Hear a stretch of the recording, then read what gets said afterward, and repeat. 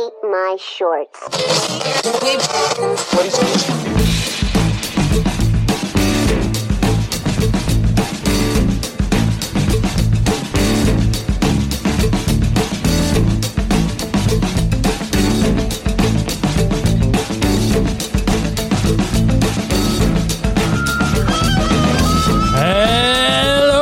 Welcome to the Dave Lee Down Under podcast. I'm, of course, your host, Dave Lee, and this is episode 12. We've reached a dozen episodes of the Dave Lee Down Under podcast. Doesn't feel like it.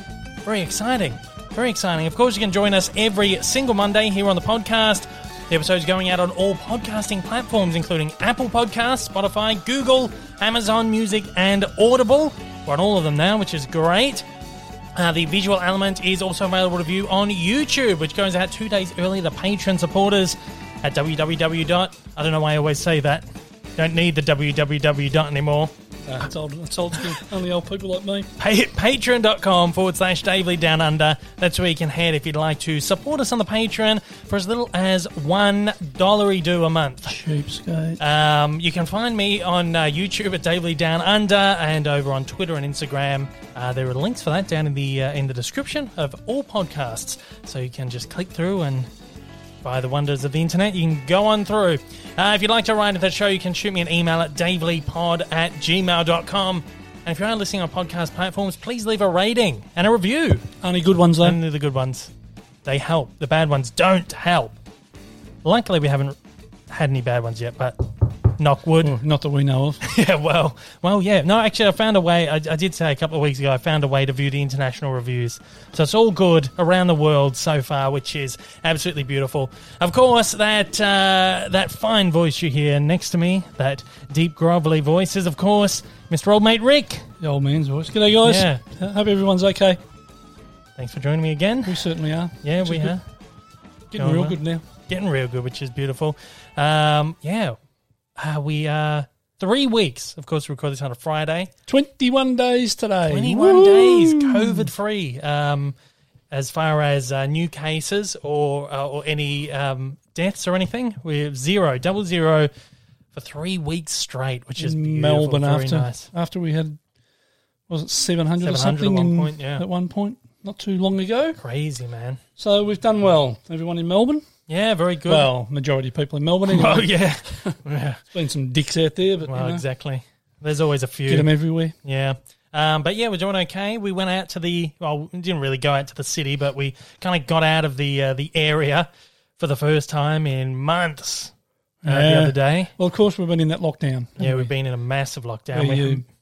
Originally it was only 5K radius we were allowed to travel, and then it moved to 25K. Yeah. And there were still restrictions on the reasons you could leave home, but now that's all gone. There's no... All open. We can now go back into regional Victoria and we can live a normal-ish sort of life now. Yeah. There's crazy. no... COVID normal. Yeah, COVID. Your favourite saying. Fuck, I hate that. COVID normal. Crikey. Oh, God. And the other one they always sprout, we're all in this together. Yeah. Yeah, okay, we are, but, I've heard it enough now. Hell. But yeah, so we got out of the area, the bubble. We sort of got into the city, sort of North Melbourne way. Right on the outskirts of the CBD, which is good. Got to my favourite record store. And it was funny because I remember we were driving back, and I just looked across to the right and thought, geez, look at the skyline. It's it's changed. Yeah. Changed an enormous amount, particularly for you because you haven't been out that way for a couple of years now. Well, because you're over. Well, yeah. Yeah, but not from that side of town. Yeah, true, yeah. Yeah, because I was overseas for like a year and a half. Yeah. Yeah, crazy. Yeah, so got down to my favourite record store, Heartland Records, down near the... North Melbourne. Down near the Vic Market, yeah. What's his name? What's the guy's name? Paul. Paul. Okay, Paul. G'day, Paul. But yeah, so Paul, great guy, works at the record store there. He's been there for years and years. Yeah. So I just love it. I love going there and just, I had him put something aside because we had record store day. They do the big record store day. Yeah, how long ago? Every year. Months ago. But this year, obviously, with COVID. We were locked down, we couldn't get out. Yeah, and it's sort of like the way they did it this year. They like staggered it over various days, and those who could go, you had to go and like line up outside. And he'd come to the door, and you tell him what you want, and he goes in, he brings it out, and whatever. Whereas usually it's like just a mad spree to go in the store, run in, and try and grab the record you're after. But I got him to put something aside for me, and so I was lucky to go down there and. Lucky he did that, and I was able to finally go down there and pick it up now that we're all open up. And the reason he did a freebie for him a couple of years ago. Yeah. So you sort of got a fairly good relationship with him, which is good. So it's beautiful. So, so I just thought while I was there, pick up a couple of other things too. Just a couple. Spending $100. Yeah. Crikey. Oh, well, got to support local. Exactly right. I thought got to support those that have been doing it tough. Usually when I go in there, and I'll always buy, so I'll probably usually spend about $100 in there. Just, you got to support the local, small, independent tell records. The truth. Yeah, maybe a couple of hundred. 200-300 maybe. Maybe. This time was only a couple of things I wanted to pick up. So, so that was good fun. I enjoyed that. Just to kind of, we weren't out long, but it was just sort of like just to get out, bit of fresh air, see the city skyline again, and just go into the record store and get a couple of things. Oh, it's so good. Yeah, it was good. So good. But unfortunately, I was going to say our South Australian family had just headed into a big 6-day lockdown, but we've just heard, literally before we sat down, that they're coming out early because some idiot out there lied about contact tracing or something or other. I reached out to a friend, one of my friends over in Adelaide, Alison, and she told me that, apparently it was some guy worked in a pizza shop, and he said he told contact tracers that he caught it from ordering a pizza, and so they shut down the whole city or the whole state because they thought that he caught it from a pizza box. And that's like, oh shit, someone's got it from because this whole time everyone's been a bit antsy about takeaways and you can't. There's been no cases of people catching it from takeaway boxes of stuff, and they've gone, oh, shit, someone's caught it from a pizza box. Anyway, apparently turned out the guy worked at a pizza shop and caught it from someone at the pizza shop, or had been a close contact or something with someone at the pizza shop. What a dick. Man, so they shut the whole city down, and the was the chief health officer or someone saw on the news before, he's like, I'm absolutely fuming. The Premier, I think it was. Oh, geez. Like just fuming that we've, he wasn't happy. No, not wasn't at all. Happy. Unbelievable. We were going to wish our South Oz fam a good 6 weeks to take it easy, but apparently they're reopening tomorrow. It was only 6 days. Sorry, 6 days, not 6 weeks, 6 days. But, we got that early lockdown, very early on in the pandemic, which was the 2-week lockdown, because we were close contact with someone. Yeah, that's right. Who came over back in March, before the lockdowns, before anyone was really taking it seriously. Someone came over and had COVID. He didn't know at the time. He didn't know at the time. And we ended up getting a lockdown for 2 weeks. So even just that 2 weeks of not being able to do anything is like really tough. And that was literally lockdown. Like we weren't allowed to leave the house. Crazy. We had people. Luckily we'd sort of stocked up on all the food and stuff prior to that. And then we just had a couple of friends or family member or something drop into the supermarket, grab some stuff for us and drop it off. And that was pretty difficult, but it was a pain in the ass. But exactly. It's just it's tough. It's tough whether you got to lock down for 7 days or lock down for 7 months. Yeah, exactly. Tough either way. But anyway, it looks like things are looking up for our friends over in South Oz, because they went down the lockdown yesterday, I think. Yeah, no yesterday cases or something. Yesterday. And no, this was in South Oz, and they come out tomorrow night. I think midnight tomorrow night. They're coming out of it. So their 6 days was dropped to pretty much 4 days. Yeah. Have you heard anything about the border because of? Victoria were closing the border. I don't know. Literally just heard before we jumped on here all this stuff that's going on. I'm assuming. That'll probably change. Probably, yeah. Oh, my gosh. Unbelievable. Incredible. We had a huge week of deliveries and stuff. Oh, yeah. Last week I'm always moaning about something. But last week... Let me tell you. always having a moan about something. And last week... His girlfriend's always... saying he's having a moan. Yeah, always moaning about. There's always something that's annoying me. And last week I was absolutely moaning about the couriers, as always, right?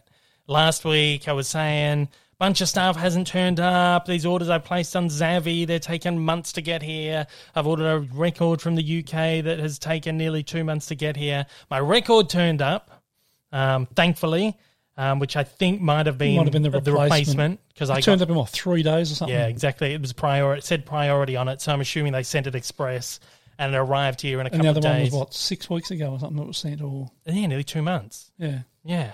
It was like the 1st of October it went out or something, the 2nd or something. So, yeah, nuts. So I got the record, thank the Lord, and I also got my replacement order from Zavvi because they lost, something went missing in the mail and then they had to replace it. And it's been like a month since they even sent the replacement. Yeah. And then I received, thankfully, 2 weeks ago I received one half of a 2-item order that I placed 2 weeks ago. I think I got it. It was like they did the buy 2 Disney 3Ds for £15 or whatever it was. I got one. Second one didn't turn up. I've just got something from Zavvi today, though, in the mail. So I'm not sure if this is it or whether the thing that I had replaced because I said last week that I've heard from people that they've asked for a replacement, they get the replacement, and then like a month later the original item shows up. So I got something here from Zavvi. I don't know what it is, but have a listen. It doesn't sound great. Doesn't sound too good. So have a look. Let's have a look. Oh, beautiful. Let's have a look. Oh, it is my Disney disc. Beautiful. It's in a slipcover, which is beautiful because some of those don't come in slipcovers, but it's a bit scratched up. So it's been in the mail a little while. It's all right. But yeah, the discs are a bit flying around in there. That's all right. We'll sort that out. But otherwise, open it. We'll see what's in. Oh yeah, let's have a look. Let's see what they've done. Oh jeez. All righty. Get some ASMR, as they call it, out there. Some Blu-ray opening ASMR. Listen to that. Oh, isn't that good? Right. Okay. Get rid of that. Oh yeah. There's a disc rattling around in there, and it's the 3D disc. That is annoying. No scratches. No damage. It seems okay, thankfully. The way that was rattling, it sounded like it was more than just one disc floating around. No, that's okay. It sounded like the case was smashed and everything. That's okay. Zavvi pulled through this time around. Look, most of the time, 98% of the time, they do pull through, but they're just so damn slow. Yep. They need to fix up how they distribute the stuff that you've ordered. And that, sending one thing at a time out of a 10-piece order. Yeah, exactly right. Well, Amazon, pisses me off. we had it. We had. Well, yeah. If you haven't been listening, Zavvi, you'll place like a 10-item order, and they'll send them all in individual parcels. So you just wait for them to all trickle in. Like just I said, some fat old bastard in the warehouse won't walk 20 meters to get something off a shelf. Yeah. Like I said, this Disney one, this was 2 items. They sent them individually. One arrived 2 weeks ago. This one's just come today. Nuts. We placed an order on Amazon, the global store. It was like 7 items. They all come from the UK. It was 8 items. One came from the US. One was from the US store, and the rest of the items were from the UK store. Yep. The US items sent off straight away, and we had that within a couple of days. The US items took like a week to send out, but they only sent 6 of the 7 UK items for some reason, and now that 7th one's just sitting there. It says in stock. I don't know what's going on.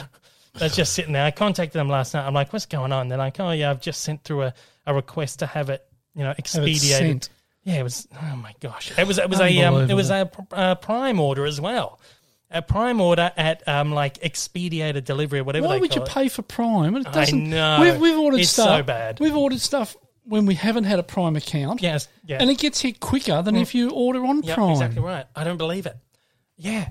It's ridiculous. Like Prime is supposed to be like basically overnight, So if it's coming from overseas, it'll take 2-3 days. Well, sometimes it's taken weeks. Yeah. Well, most of the stuff that I've had sent from like the global store will come in like 2 or 3 days because it's expedited delivery. But a lot of the stuff they take like a month to even send, and then it takes like sometimes it will take them a month to send, and you'll get it in 2 days after they've sent it. Sometimes they'll send it, and it'll take a month to get here. Yeah. It's crazy. I just don't get it. But yeah, I've ordered. We had Prime a couple of months ago, and I ordered some stuff from Australia, and it took like 3 or 4 days to get here, or a week to get here. Whereas I've ordered something earlier, that like a couple of weeks before that, without Prime, and it came like next day. Same thing in the UK. When I was over in the UK, I was ordering stuff regular speed and it would get there next day. So I don't know why you would go with Prime. It seems like, unless you want like the Prime Video, whatever. Oh man, it's crazy. Madness. Don't know why, as you said, don't know why you'd pay for it unless you're doing it for the video. Exactly. That's my moan for the week. No, it's not. No, I'm sure there's a few other things. I'll hear more later. Yeah, probably. It's been a slow week of watching stuff this week. I've just been so busy just working on stuff, like trying to get my evolutions out. Cartoon news always has been popping up every morning almost. I have to get like a video out really quick, so I just haven't really got anything in. I got 2 movies in this week. I'm getting to the end of these titles from Viavision, the imprint range, the collector's edition things that they sent me out. I watched The Day of the Locust, film from like the 1980s, I want to say, maybe late 70s, with Kiefer Sutherland in it. Not Kiefer Sutherland, Donald Sutherland. Really good. I really loved it. I don't remember it. I've probably seen it, but I don't remember really it. Good. It's like a slow burn, 2.5 hour thing set in like 1930s Hollywood. But as it goes on, it just like spirals out, and like right at the end, it's just mad. You're like, what am I watching? It's crazy. I loved it. And I also watched Fresh Baked, which is like a 90s stoner comedy with Dave Chappelle and a bunch of these other like cameos and stuff. It was fun. Think I know it. I enjoyed it. I feel like if I'd watched it when I was a kid, I probably would have thought it was a lot funnier than... Yeah. Well, I thought it was funny, but I think it's one of those movies... Humor. Yeah, I think it was one of those movies I would have just loved as a kid and would have watched it over and over and over again. But I did enjoy that one. So that was from Umbrella, I think. Yeah, Umbrella just released that one on Blu-ray, so I've watched that. I got to do my big Blu-ray, like monthly roundup haul video next weekend. I'm going to do that, as well as the review for the imprint titles from Viavision. Right. So that'll be next weekend because I'm so busy. I still have to watch a bunch of stuff for both of those videos before I can get to those. As far as new movies go, we only got 2 in last weekend as well, because we had my cousin came over last weekend to visit on Friday or Saturday night. So then on the other 2 nights we got a movie in. We watched Emma, which was quite good, like a sort of a dark comedy. I actually really enjoyed that. Yeah, Anya Taylor-Joy is in that, who we recently watched in The Queen's Bandit, as I called it last week. The Queen's Gambit. Gambit, yeah. So yeah, she was in Emma as well. It was quite good, like based on a Jane Austen comedy. Yeah, it's very just kind of dry, dark humor. Yeah. It was quite good. It's enjoyable. It's a bit of a sleepy movie.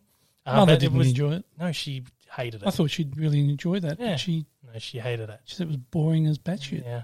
No, it was all right. It was good. I enjoyed it. I actually really enjoyed it. I really like her, Anya Taylor-Joy. I've never really seen her in much before. I think the humour was just too intelligent for I think, yeah, probably. Yeah. Why am I getting the emails coming through? I turned my email off. Oh, this happens sometimes when I got the computer plugged in. You hear that email. Bing. We also watched Book Club, which is about a bunch of randy old ladies. God. Who was in it? You had Jane Fonda. You had Murphy Brown. What's her name? Candice Bergen. There was also... Can't remember. There's a whole bunch of them in there. It was pretty bloody average. Just not a bloke's film, that one. It's a real...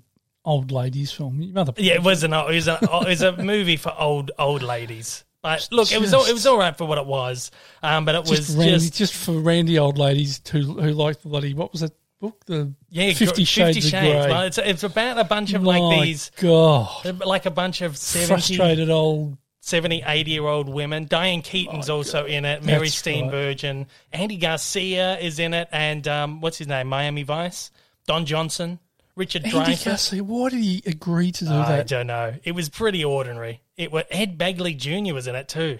I'm looking at the cast now. I'm remembering all these people. Completely forgot. Wallace Shawn. Yeah, just these old ladies Richard Dreyfuss, who were in a book club, and then they decide to read 50 Shades of Grey. It's just a weird movie. It wasn't that great. My God. A bit of a yeah, wasn't that enjoyable. No.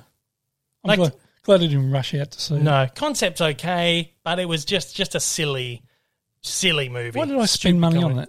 Well, I think you bought it for Mum. Yeah. For a birthday a few weeks ago.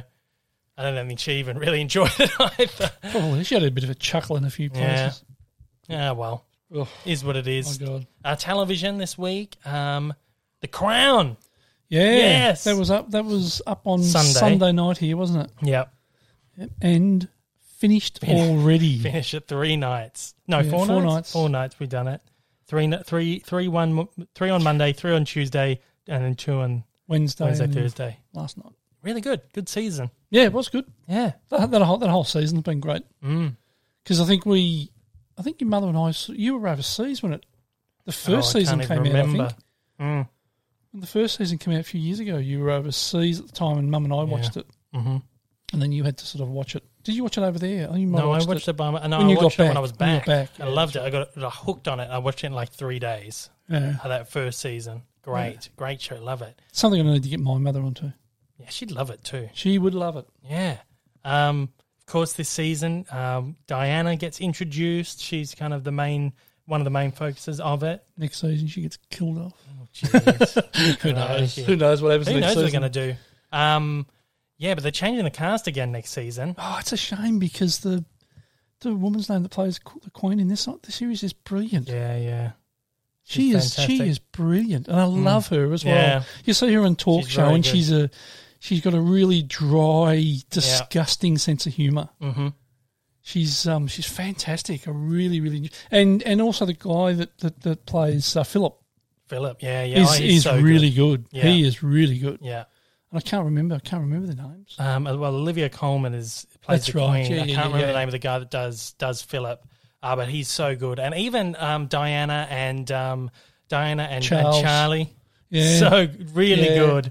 Like they don't exactly look exactly like them when you compare them to like a picture, but the way they embody the character is incredible. Yeah. Like you can swear it's actually Diana, but then you look at a picture side by side and you're like, well, they don't actually look that similar. No, but the performance is fantastic. But the guy that plays Charlie, he's got the ears and everything. Oh yeah, and the way he hunches over and just everything. So he impersonates him pretty well. Yeah. So I'm looking forward to the next season. They are, as I said, replacing the cast. I think I got to double check my source here, but I think the Queen is being played by Imelda Staunton in the next season, who I think she's really great as well. I have to double check on that. I don't know. Wouldn't have a clue. I think I have seen who. Yeah, Imelda Staunton will take over, which is. Her you'll know as well. She's great. She's a lot of fun. So I think she'll be good. And then apparently we've got Elizabeth Debicki, who's an actress I really like, is an Australian actress. She was in The Great Gatsby, really tall. Oh yeah, the blonde woman in Great Gatsby. She's taking over as Diana. Oh, so we've literally just had Diana come into this season and automatically being replaced in the next one. Well, you couldn't keep her because she looks like she's just about very 12. young. Yeah. She's very young. The woman who played Diana in this series. I guess she was very young, yeah. She was probably early 20s or something. Yeah, had to be. Was she when it was made? Mm. But she looks like in particularly when Charles first meets her in that series. She looks like she's about 12 because she was only in real life. I think she was only 15 or something when he first met her. No idea. She was really young. She was only a teenager. Of course, they were married. She was 20 or something when they got married. Something like that, yeah. So, So I think when he first met her, because he was friends with her sister. That's right. Diana's sister. And I think he was in a relationship with his sister, was he? I don't think. No, I don't think so, but it was almost... But he's a bit of a pants man, so he could have been. Yeah. I think she was only about 16. 16 years old. She was really young when they and first Charles was nearly 30. Yeah. He's 13 years older than her or something. There you go. Yeah. So, same with your grandparents. I suppose. Different time. On your mother's side. Yeah. They were 13 years apart. Crikey. Well, there you go. So that was a great season. Really good. I enjoyed it. Yeah, I enjoyed it. Really it's a enjoyed great that. show. That's my favourite show on Netflix, easily. And even the great Bob Hawke was in this one. Yeah, in that series. Yeah, and the guy who played Bob was pretty good too. Yeah, ex-Australian Prime Minister. Yeah. Yep. Yep. Who? Well, interesting fact for those who don't know. Aussies will probably know, but those overseas won't. I think he held the world drinking record for sculling a yard glass of beer the quickest, and he sculled it in something like 11 seconds or something. Unbelievable. Typical. So you can imagine a glass a yard long full of beer, and he sculled a lot. Yeah. I think it was while he was, I don't know, he was at uni or whether he was because he was a trade unionist. He was the head of the trade union movement initially. That's how he got into his politics. Yeah, but he was a brilliant man, absolutely brilliant man. Yeah, but so great show. Probably, like I said, probably my favourite show on Netflix. But we found a new show on Netflix this week. Oh my god, everyone's loving this at the moment. It's just gone up last week. It's an very Australian series. Onto it. Check it out. Auntie Donna's Big Ol' House of Fun. It's unbelievable. I didn't know what to expect. I've never come across them before. They a comedic troupe group from Melbourne, and they have been making the rounds for a few years. They've got a YouTube channel, heaps of little skits and stuff. They have a podcast. Which is under the banner that Mr. Sunday Movies runs, their Planet Broadcasting podcasting network. And I'd never really looked into them before or really come across them or anything. But I'm hearing everyone check out Auntie Donna, whatever. You watch it. It's one of those things where if you don't know what you're going into, it's kind of, at first it's like, is it a ride? You're like, what the hell is this? But within 2 minutes, you're like, oh, fucking hell, this is so good. It is over the top, and it is a wild, wild ride. Yeah.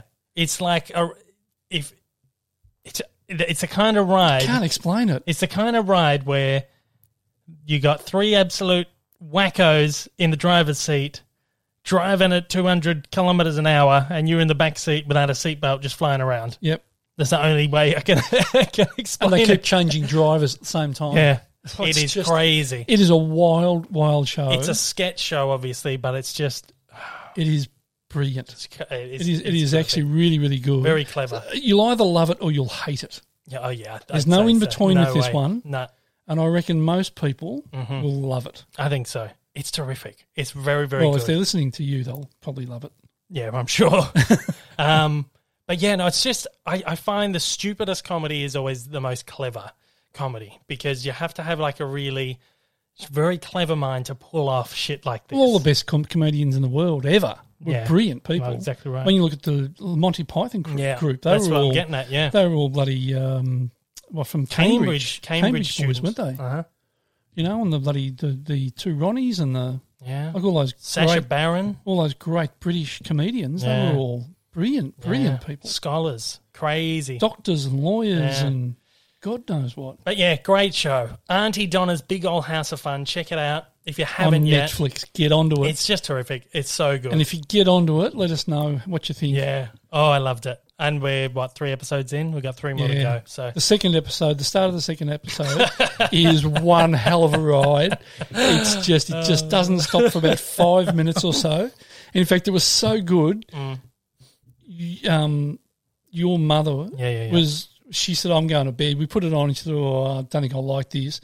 So she started to trot off to bed, got to the end of her chair and then stopped and thought, oh, shit. And then sat back into her chair and sat there for it and just thought, wow, that was incredible. Yeah. Great. So get onto it. It's fantastic. It's so good. I think the only show I could compare it to, and it's completely different, but Flight of the Conchords, where it's just such a really irreverent sort of witty kind of thing that you don't expect where it's going to go. Yeah, no, but it's a completely different style of comedy and everything. Yeah. But it's just that really weird sort of fringe comedy that it's unpredictable. Yeah. I think that's the only thing I can compare it to would be Flight of the Conchords. Well, they'll be heading. Well, it's a Conchords on absolute steroids. Yeah, like it's just over. Yeah. Way over the top from Conchords. Yeah. But it's like they'll be heading in one direction, you think, oh, this is where they're heading, and then bang, it's Yeah. the complete opposite to what you were thinking. What the? Yeah. What was that? It is just a million miles an hour. Loved it. It's terrific. So, yeah, we'll get through the next 3 episodes. And then I think we could go through their YouTube stuff because we've got heaps of just sketches and stuff. Oh, God. And so, Here we go again. Terrific. Amazing. Mandalorian episode 3 we watched last week, which was awesome. Yeah, it was good. Fantastic. Now, we're Really enjoying that. people who haven't watched the Clone Wars or Rebels or any of those animated things. I've seen some of it. I've seen maybe a season and a half of Clone Wars. Nothing I've ever really been able to get into, but I feel like I need to now because there's all these little things that are tying into the animated shows. We've got 2 characters who have come out of the Clone Wars series now in live action.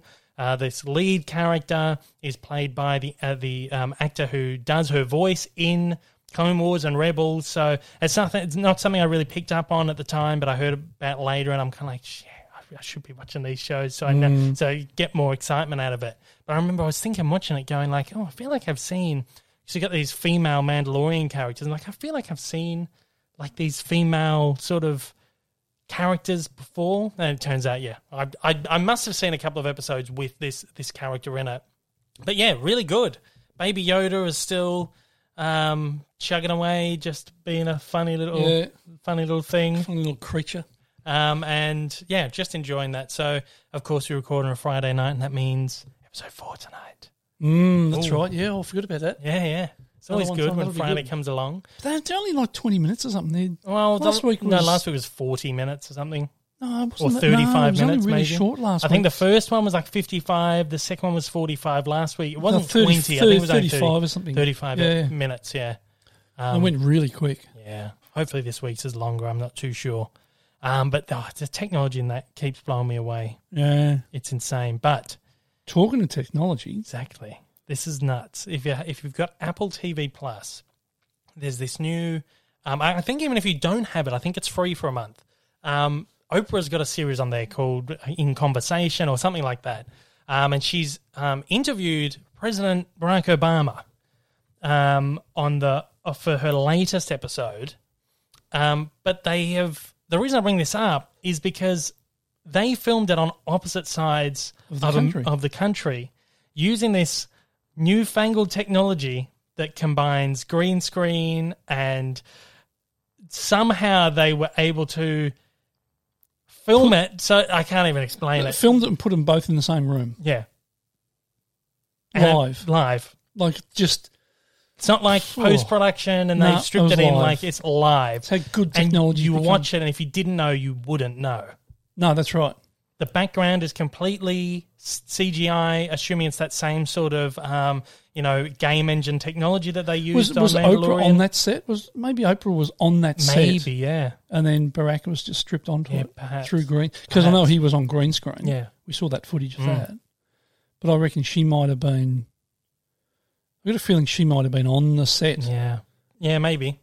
Well, I have to have a look because I think there's a video on it. But they did a great job. Like the scale was right and everything. Man. It was incredible. Oh, I don't believe it. This technology is just, and this is going to be like the future of interviewing and stuff. Oh, for sure. Like now you see, how many interviews are done on Zoom now, and I see a lot of talent posting on Twitter saying, "Oh, how much easier are these press junkets to just do over Zoom?" Yeah, and I feel like that is going to be the future of interviewing and stuff. All these interviews I've done recently that I wouldn't have had the chance to. Just going to say, you had done shitloads of them the last 2 months or so. Through all these Disney Plus interviews I've done. And they've all been with people over in the States. And these things probably would have been done in person had it not been for the pandemic. Right. And I wouldn't have had that opportunity. So and that'll change the whole nature of those junkets they go absolutely. on. Like they won't go on the junkets. They'll just pop them in a room. Yeah. It'll save them bucket loads of money shipping these people around the world to do them. Yeah. So that is like that. I think then what we're seeing with Oprah and Obama is just that to the next level. Yeah, exactly right. Just crazy. Like you have to see it to believe it. It's that's nuts. Yeah, it's quite incredible. Yeah. So we'll because it's available here now. Yeah, just this afternoon because it was supposed to be 2 days ago. It's on Stan or something, isn't it? No, Apple TV. On Apple TV, is it? Yeah. So if you're not an Apple TV Plus subscriber, I believe it's free on Apple TV for a month. Oh, okay.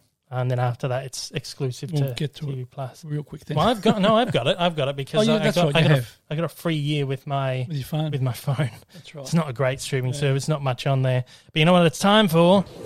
Oh, you've missed it this week. Oh, well, close enough. Yeah, he's missed it. If you're listening and you don't know, old mate Rick tries to whip out his cowboy hat. He's completely Sure, I'm missed glad this you week. said cowboy hat. Well, yeah, exactly right. Do I still have the... No, I don't. I don't know what that is. I had that boing sound effect at one point. Oh, yeah, that's right. Yeah. No, I don't have that. I don't know what that was. I think I had that for the Halloween show. Anyway, it's the... Should have been crickets. Yeah, I do. Nah. No. Nah. There you go. Nah. No, I did have crickets as well, but they're gone. Anyway, let's stop mucking around. It's the Deadwood Jackson won't update. like that. No, Jackson won't like that. The podcast master, Jackson, always complains when I use too many sound effects. Do you use his surname? Dob him in? No, Wacko Jacko. Wacko Jacko and good mate Tim as well. They're always... Better mention Tim, I'll get shitty. yeah, exactly right. Give him a shout out. Got to slip that in there. But yeah, it's the Deadwood update. Oh, yeah, well. How many did we watch this week? 2. 2. Oh, man, On the one last night, it's got boring again. What the hell is going on? boring as batshit. I was falling asleep through that last night. It was just awful. Within like 10 minutes. This is supposed to be a great show, and everybody you speak to who's watched it, not everybody, but most people have loved it. Your mate Jackson loves it. Yeah, Didn't he's love it. watching it again. We've inspired him to watch it Oh, again. mate, what are you Wacko. watching that shit for again? How can you do it? I just don't get it. I just hope it gets better. Nothing ever happens. Not a lot. Although, the kid got bloody trampled and Well, yeah. stuff like that. But But it's not it's really slow. Like it's so just slow. well, hopefully some more will happen in the third season. Well, the end of season 1 was great. Yeah, and it was yeah, looking like it was exactly right. shaping up. Oh, we're getting into it now. yeah, And it's you, been thought so you thought the all the battle between Swearingen Swearingen and the sheriff. yeah, Yeah. you thought that was really going to ramp up, but Nothing. hasn't eventuated. I don't There's know. been a little bit, but Maybe. I think this is why the show got axed. there's no doubt about it. If it was, something like, what's that called? Bloody I can't think of the name. What happens in it? Drugs. Drugs. Walter White. Yeah, The that's the Breaking one. Bad. I just could not remember. But like that was brilliant the whole way yeah. through. Yeah. And there was one season there. It was a bit. Well, It was about season 4 or something. I don't know. Well, season 1, it took us a while to get into. I think we had to rewatch the first couple episodes 2 or 3 times, Yeah. similar with Deadwood. Yeah. Again, if you haven't been listening, this is a show that we've been struggling to get into for years, Deadwood. It's like something we've started 3 times, and then we're finally like, all right, let's just actually get through it all. But yeah, Breaking Bad, we did the same thing. I think we watched the first couple a few times. It's like hard to get into, but once that ramps up, it's like full on most of the way. Yeah. Except for that like a little bit in the middle there, it slows down a bit. But I don't know, Deadwood, man, everyone just loves it, but it's so nothing happens. Not a lot. Not a lot happens at all. We're gonna get through it though. We're gonna do it. But yeah, as I said, last night's one was boring as batshit. I don't know, The one I hope before it picks that up. wasn't too bad.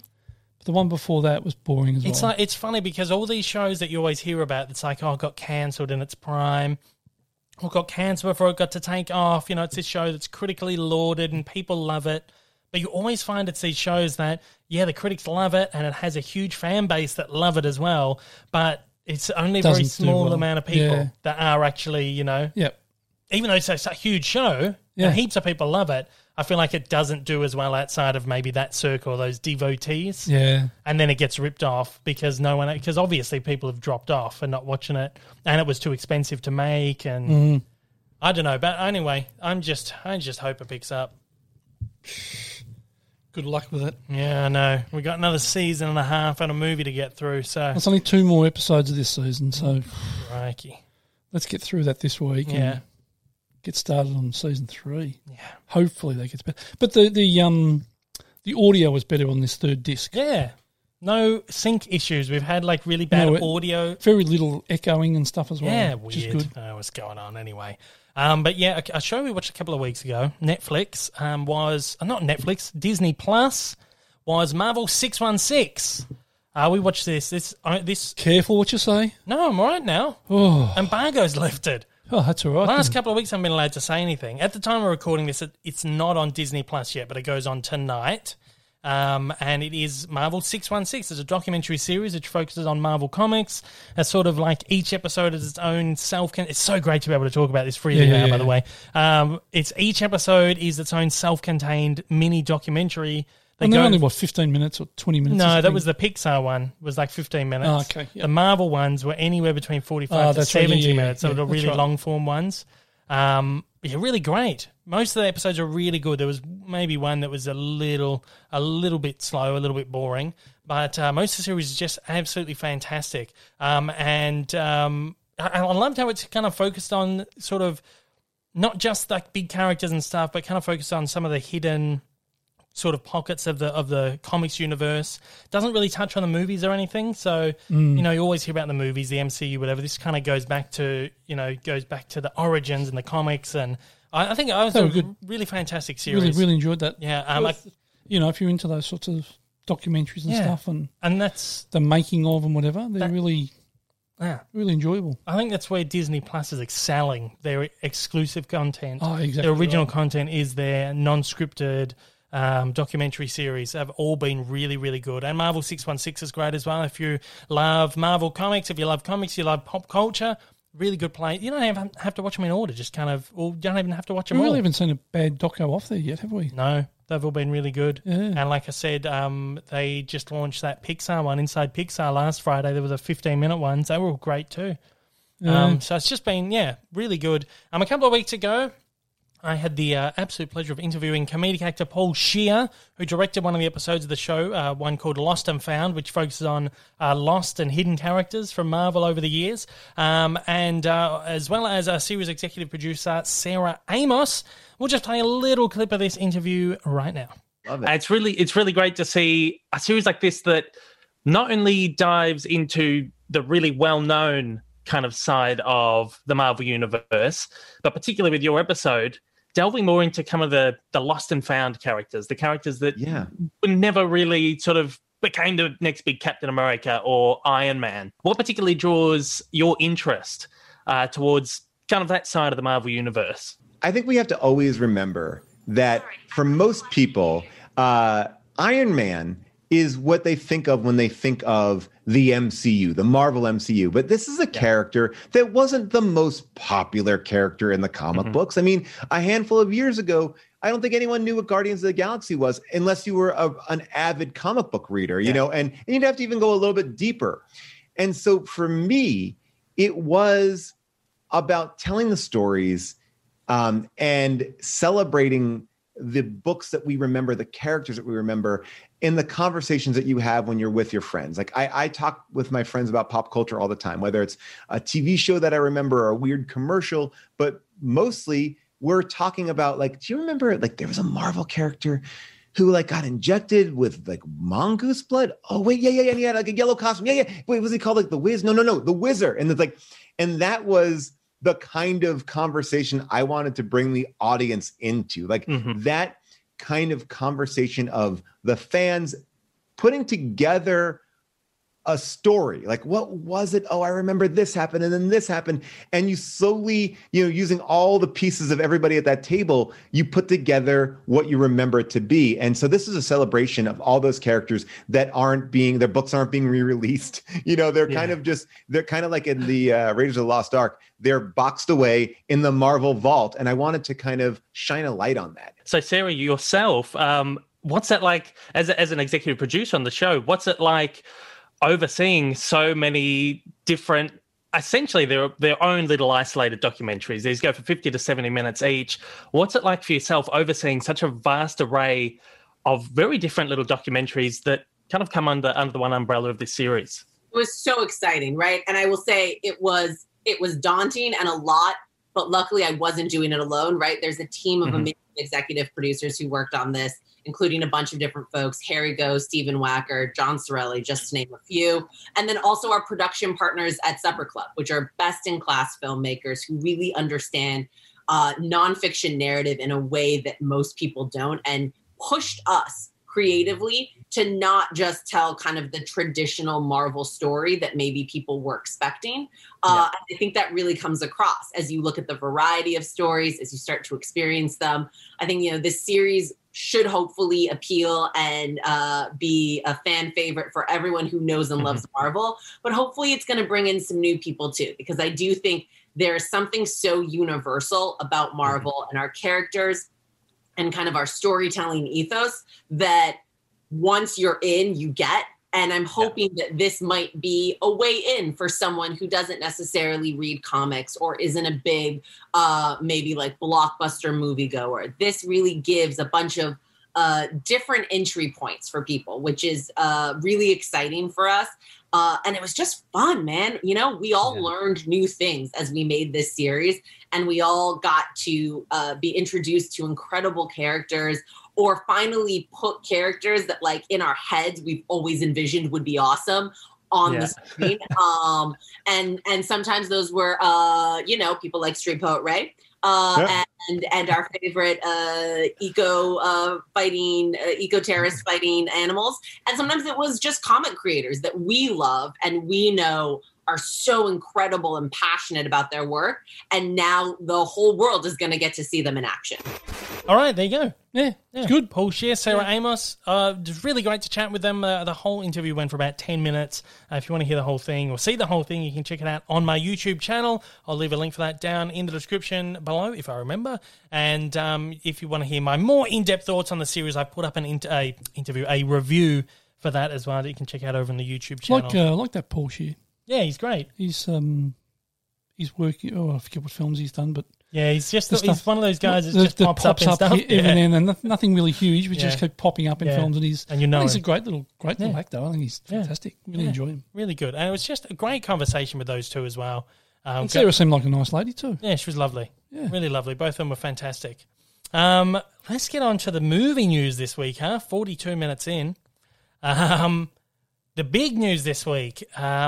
Again, we kind of, the last 12 weeks, we've charted this whole shifting landscape of cinema, which has been this push from the theatrical experience in person at the cinemas kind of experience to streaming.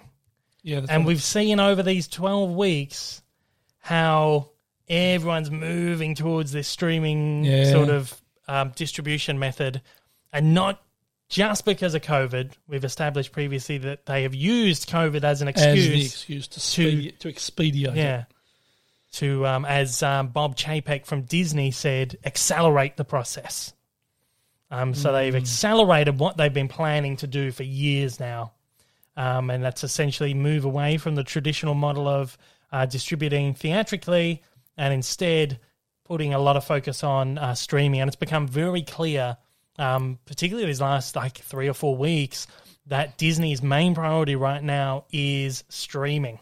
Oh, there's no doubt about it. And that's why they have Disney Plus. And it's become very clear why they bought Fox, is because they just wanted that content. Yep. It wasn't about getting the rights back to all the Marvel characters or the Star Wars stuff that they still didn't own or any of that. It was about the streaming and having this wealth of content that they can have for their streaming service. We've had a enormous revelation this week. What is being widely called an unprecedented release strategy for a film. And this is, of course, Warner Brothers and DC's Wonder Woman 1984 is heading to streaming. Mm-hmm. It's going to HBO Max on Christmas Day, but it will also have a small theatrical run, same day. I'm talking, of course, US. So it will be available. You can either go and see it in cinemas. If you're in a state that has cinemas open and it's safe to go, you can go and see it in a cinema. Otherwise, it's going to be on HBO Max. It's going to be on there for free. So they're not pulling a Disney Plus, Mulan, and charging you extra to watch the film. You can watch it for free. And there's no talk of it going on like Apple or Amazon or any of those video on demand where you pay-per-view sort of thing. This is completely free if you want to watch it on HBO Max Christmas Day, or you can go to a cinema if it's free. If it's safe enough to do so. It's been said that it's going to be opening globally on December 16 in other countries internationally where cinemas are open, and again, it's safe to go. And in Australia, I've just got word again from my friend over at Warner Brothers, or Village Roadshow as it is here in Australia, the distribution partner, that we're going to be getting it on Boxing Day. Confirmed. In Australia. It's confirmed. Yep. It's coming on Boxing Day in Australia, exclusively to cinemas, so it won't go to streaming here. So Boxing Day is a big day here, isn't it, for films? They release big films Boxing Day. Whereas America, it's Christmas Day. Yeah. So there's been no word on the UK release strategy yet. Of course, UK is still deep in their second lockdown.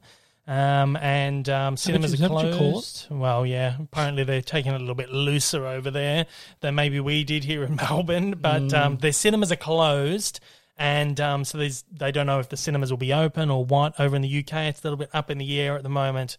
But yeah, so that's kind of how this release rollout is going to go for Wonder Woman. Patty Jenkins, who is the film's director, wrote on social media the other day, the time has come. At some point, you have to choose to share any love and joy you have to give over anything else. We love our movie as we love our fans, so we truly hope that our film brings a little bit of joy and reprieve to all of you this holiday season. Watch it in theatres where it is made safe to do so. Check out the great theatres. Check out the great work theatres have done to make it so, and it's also available in the safety of your own home on HBO Max where it is not. And available in the safety of your home on HBO Max where it is not. Is that where it's not safe to do? Where it's not safe to? I don't know. Happy holidays to all of you. We hope you all enjoy our film. Now, Patty Jenkins has, of course, been adamant that Wonder Woman's opening in cinemas. We're not putting it on stream. We're opening in cinemas. It's going to open in cinemas. It's going to open in cinemas this whole time, and then they've done this. Gal Gadot, who, of course, plays Wonder Woman, she writes, "It's time. We've all waited a long time for this to come. I can't tell you how excited I am for all of you to see this movie. It wasn't an easy decision, and we never thought we'd have to hold onto the release for such a long time, but COVID rocked all our worlds. We feel the movie has never been so relevant, and we hope that it'll bring some joy, hope, and love to you." Essentially the same statement, just written a little bit differently there. I've seen a lot of polls online asking what people are going to prefer. What platform you want it? What platform? If people are going to go to cinemas, if people are going to be going to watch it on streaming, or if people don't care, whatever. All the polls I've seen so far have been enormously in favour of the streaming model. Really? Yeah. Of course, you hear a lot of people complaining. Yeah. You hear a lot of people complaining. It's going to streaming. I see it on streaming. But every poll I have seen, thousands of votes, everyone it's swinging towards streaming. It's interesting. Yeah. I'm getting I don't know what I'd prefer. I'm getting a bit of a mixed response over on Twitter. I kind of put out like, what do people think about this, right? And it's a bit of a mixed response, I think, from people here. James Titchmarsh says, as we discussed, I think it's a fantastic idea and could potentially result in a high box office for the film due to the benefits of discoverability on streaming than it would have if it dropped just in theatres in today's climate. That is, if the film is actually good. So, yeah, it gives theatres the opportunity to make a little bit of money on the back of the film. And I think a lot of people, especially diehard fans, if it's safe enough to do so, if they can, are going to go and see it in cinemas. I'd still like to see the big films at cinema. Yeah. Well, we have no option here. We're going to have to go and see this in cinema, which is great. Well, at least for the first few weeks anyway. Yeah. Who knows? And if it doesn't do well, they'll pop it on the streaming. Yeah, probably. Well, we don't have HBO Max here, so I have a feeling that's probably why they've swung towards theatrical only in Australia. Yeah, but we get HBO stuff on other channels and stuff. Yeah, but I feel like they don't want to license big stuff to other. Lisa Simpson, someone called Lisa Simpson, right? And it's got a little, that's not their actual name. It's got a little Lisa avatar there. If you don't have HBO Max, go to the theatre. If you have HBO Max, it's best to stay home. Yep. Blue Banther Milk Company on YouTube. This is a Melbourne-based Star Wars YouTube channel. Do some great stuff. They write in cinema and streaming at the same time.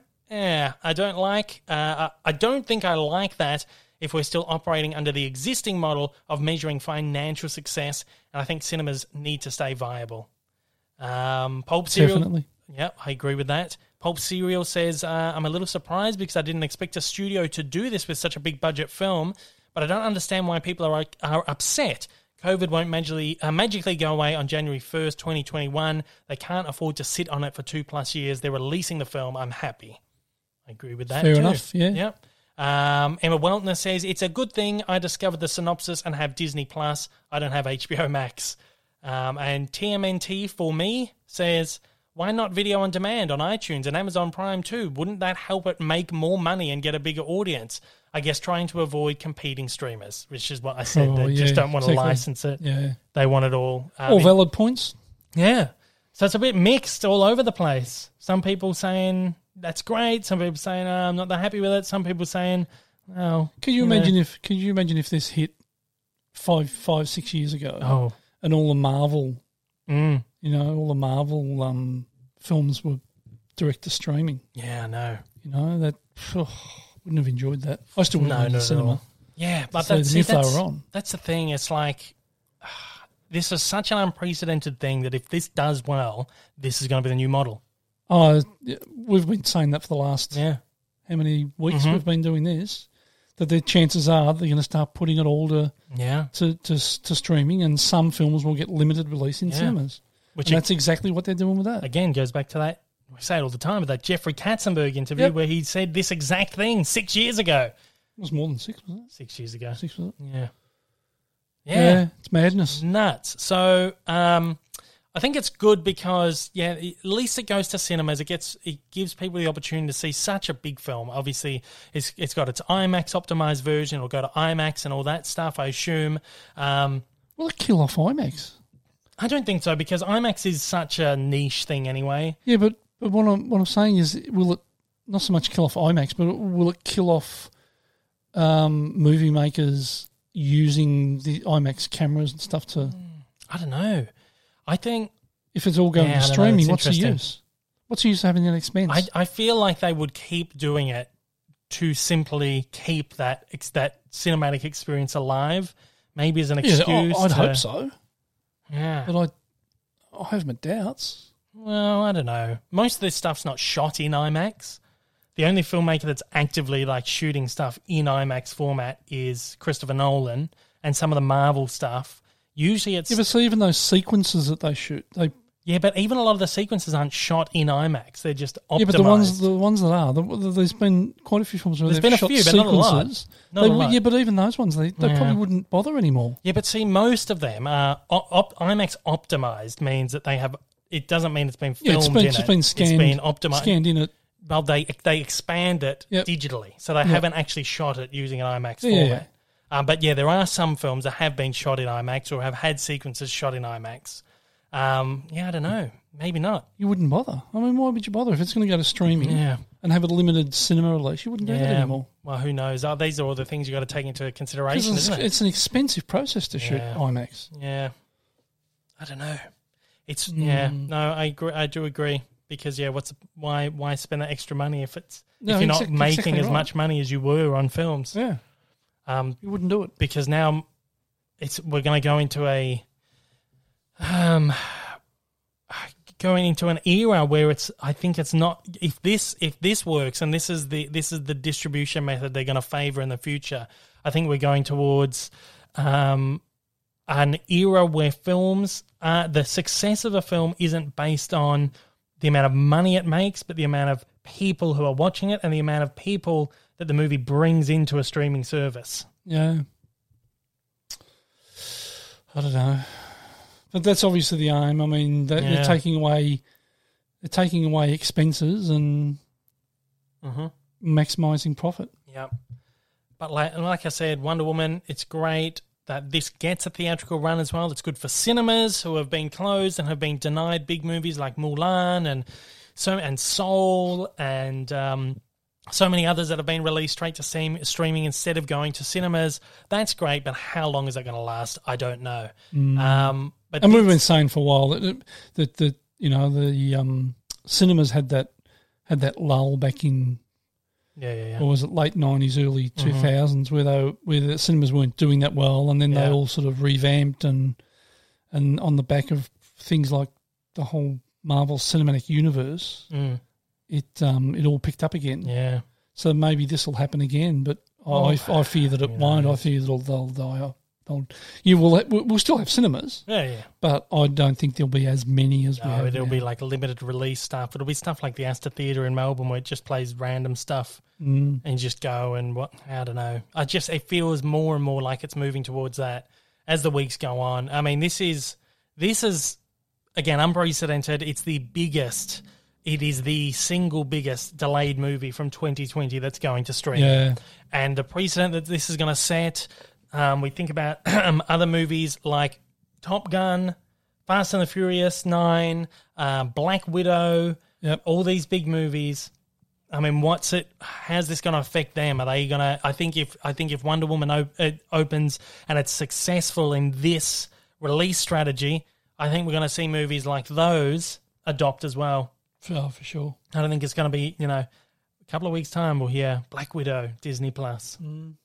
Well, you just said it with your Twitter and stuff. Yeah, people are wanting it on streaming. Yeah, and I think it's at that point where we've nearly been in this pandemic for a year now, and people have adapted now. Yep, it's been that period where you go through the 6 stages of grief. Yep, which is like anger, denial, sadness, whatever, and then you kind of finally come to acceptance at the end. Yeah, that's right. And we've seen people go through all these things. No, I don't want this model. This sucks. Whatever. Oh, I can't see Mulan in cinemas. Oh, and then it eventually gets to.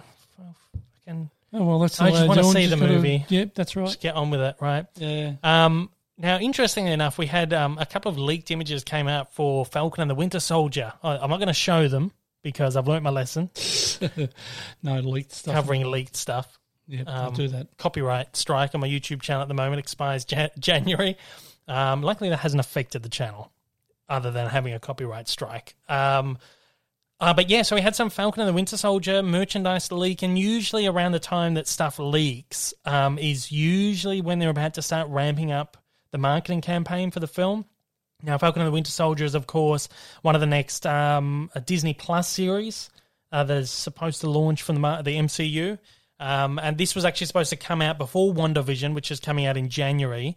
It was supposed to be out earlier in the year.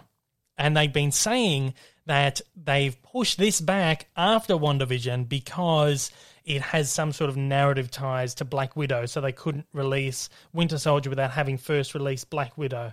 So because Black Widow got pushed, Falcon and the Winter Soldier got pushed as well. But the fact that we're getting some merchandise leaks, usually, as I said, when you get a merchandise leak, it is around the time they're about to start ramping up the marketing, because they have sent out these, it's usually because they've sent out these merchandising images to distributors or wholesalers or retailers, and they kind of get out. So the fact that they're starting to ramp up the advertising campaign for Falcon and the Winter Soldier makes me think that maybe we're getting Black Widow earlier than expected. Yeah. If it's true that we have to get Black Widow before Falcon and the Winter Soldier, if we're getting stuff leaking out from Falcon and the Winter Soldier, it means that Black Widow must be, leading in as well. Yeah.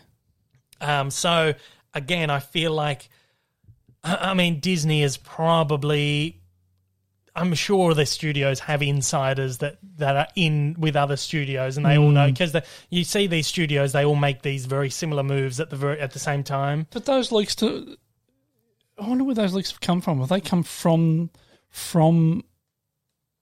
Disney or Marvel themselves? Or you never know. Because I remember years ago, like when I was, still shooting photography. And those that don't know, I'm a commercial photographer and did advertising photography. And years ago, when Toy Story came out, I don't know if you remember, when Toy Story first came out, I was one of the first photographers in Australia to shoot the toy line. And no images or anything had been released of them by this stage. Yeah. And we had a Buzz Lightyear figure that was, what are they, about 30 centimetres or something, action figure.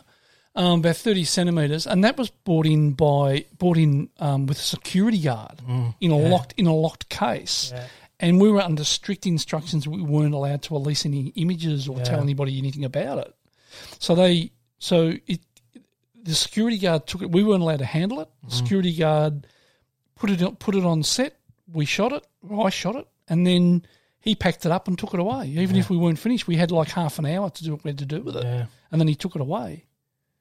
But they were armed security guards. Yeah. So it makes me wonder how it gets out. Is it people who work in the company, or is it actually the company going, let's just sneak this out, and we'll just say it's been leaked? Well, I don't know. I think maybe sometimes that could be the case where a studio something leaks, and it's the studio trying to ramp up. I know it happened. It happened with the Deadpool. Allegedly, when they were trying to make Deadpool, it was this film that they were trying to get made for years and years and years and years. Apparently the studio didn't want anything to do with it. No one will go and see this movie. It's going to be crap. They filmed like a test reel with Ryan Reynolds as Deadpool, that, you know, the opening scene, the first movie on the freeway, where he comes down with the samurai sword, just chopping their heads off and stuff in the cars. They did like a test reel, which was essentially that scene, and that leaked. And on the back of that, it got fans really hyped, and not long after that, they announced they're doing the film. That's right. And the director came out, allegedly said that, oh, yeah, I remember that leak. You know, and so things like that do happen a lot.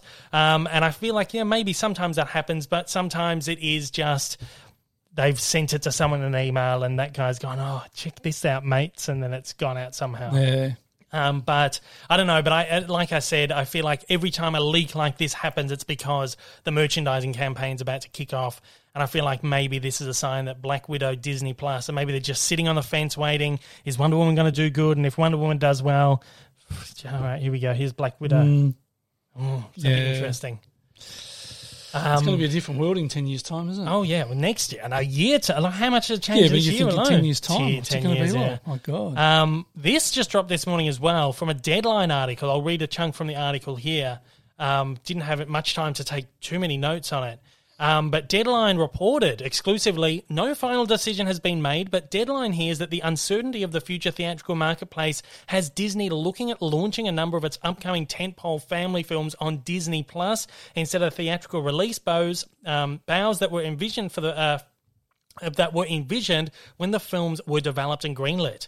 At this point, the films being discussed to make the pivot are Cruella, the live-action reimagining of 101 Dalmatians that stars Emma Stone and Emma Thompson, the Robert Zemeckis-directed Pinocchio that has Tom Hanks starring, and Peter Pan and Wendy, which is the David Lowery-directed film that has Grownish star Yara Shahidi set to play Tinkerbell.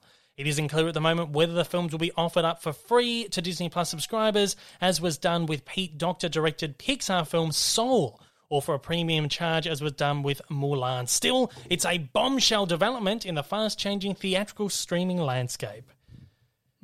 So we're seeing that already. Yep. Literally 1 day, 2 days after Wonder Woman was announced to go to streaming, Disney have gone, oh yeah, this, like, essentially it's enormous slate of big films for the next year or two. Yep, streaming. That's how it's going. Lord. Yeah. There's been no word on Raya and the Last Dragon, which is the next animated film from Walt Disney Animation, going to streaming. Apparently that's still set for theatrical, but we've all seen how quickly these things change. And Jungle Cruise as well, which is that huge one with The Rock and Emily Blunt. Should have been in cinemas last year, then was going to go in this year, and then they put it off again until next year. There's been no word on whether that'll go to Disney Plus, but again, I don't know. Disney is so embracing this Disney Plus. It almost feels like almost everything's going to go on Disney Plus now. Yep.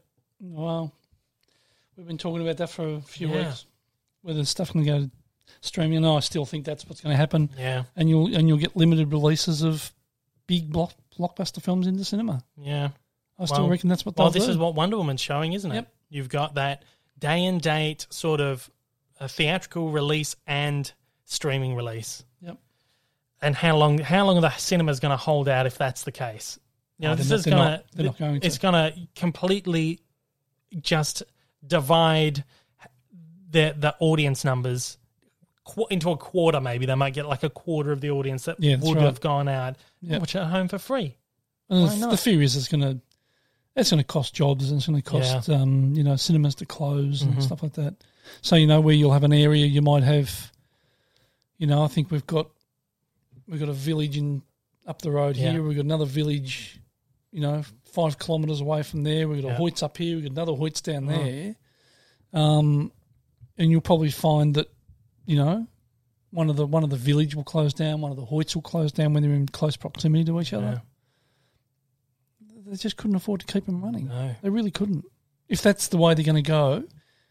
Exactly. And as the audience have indicated, they want streaming. They don't. Yeah. They're not going to go to cinemas. It's moved. It's shifted. If the cinemas don't hold out, then that model of theatrical and digital day and date is simply just going to be streaming.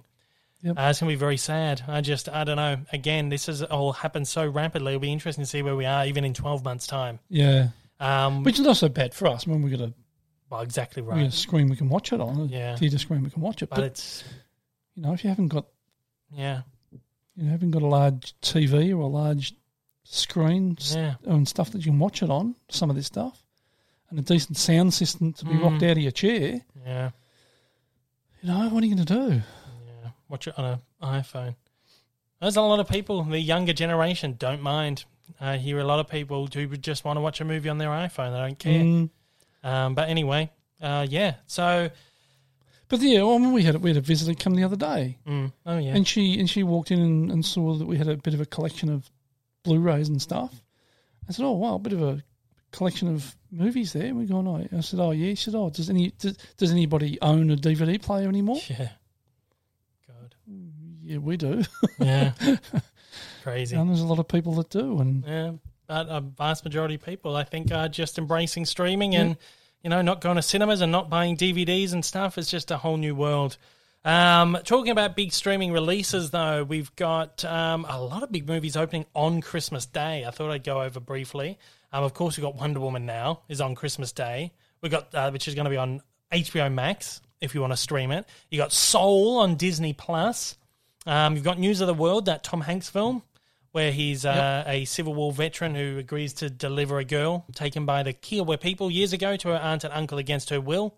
And they kind of travel along the world, and he brings the news of the world to all these people around, That's going to Netflix on Christmas Day. A film called One Night in Miami, which is a fictionalized meeting between Malcolm X, Muhammad Ali, Jim Brown, and Sam Cooke, starring Kingsley Ben-Adir, Eli Gorey, Aldous Hodge, and Leslie Odom Jr. That's going to Amazon Prime.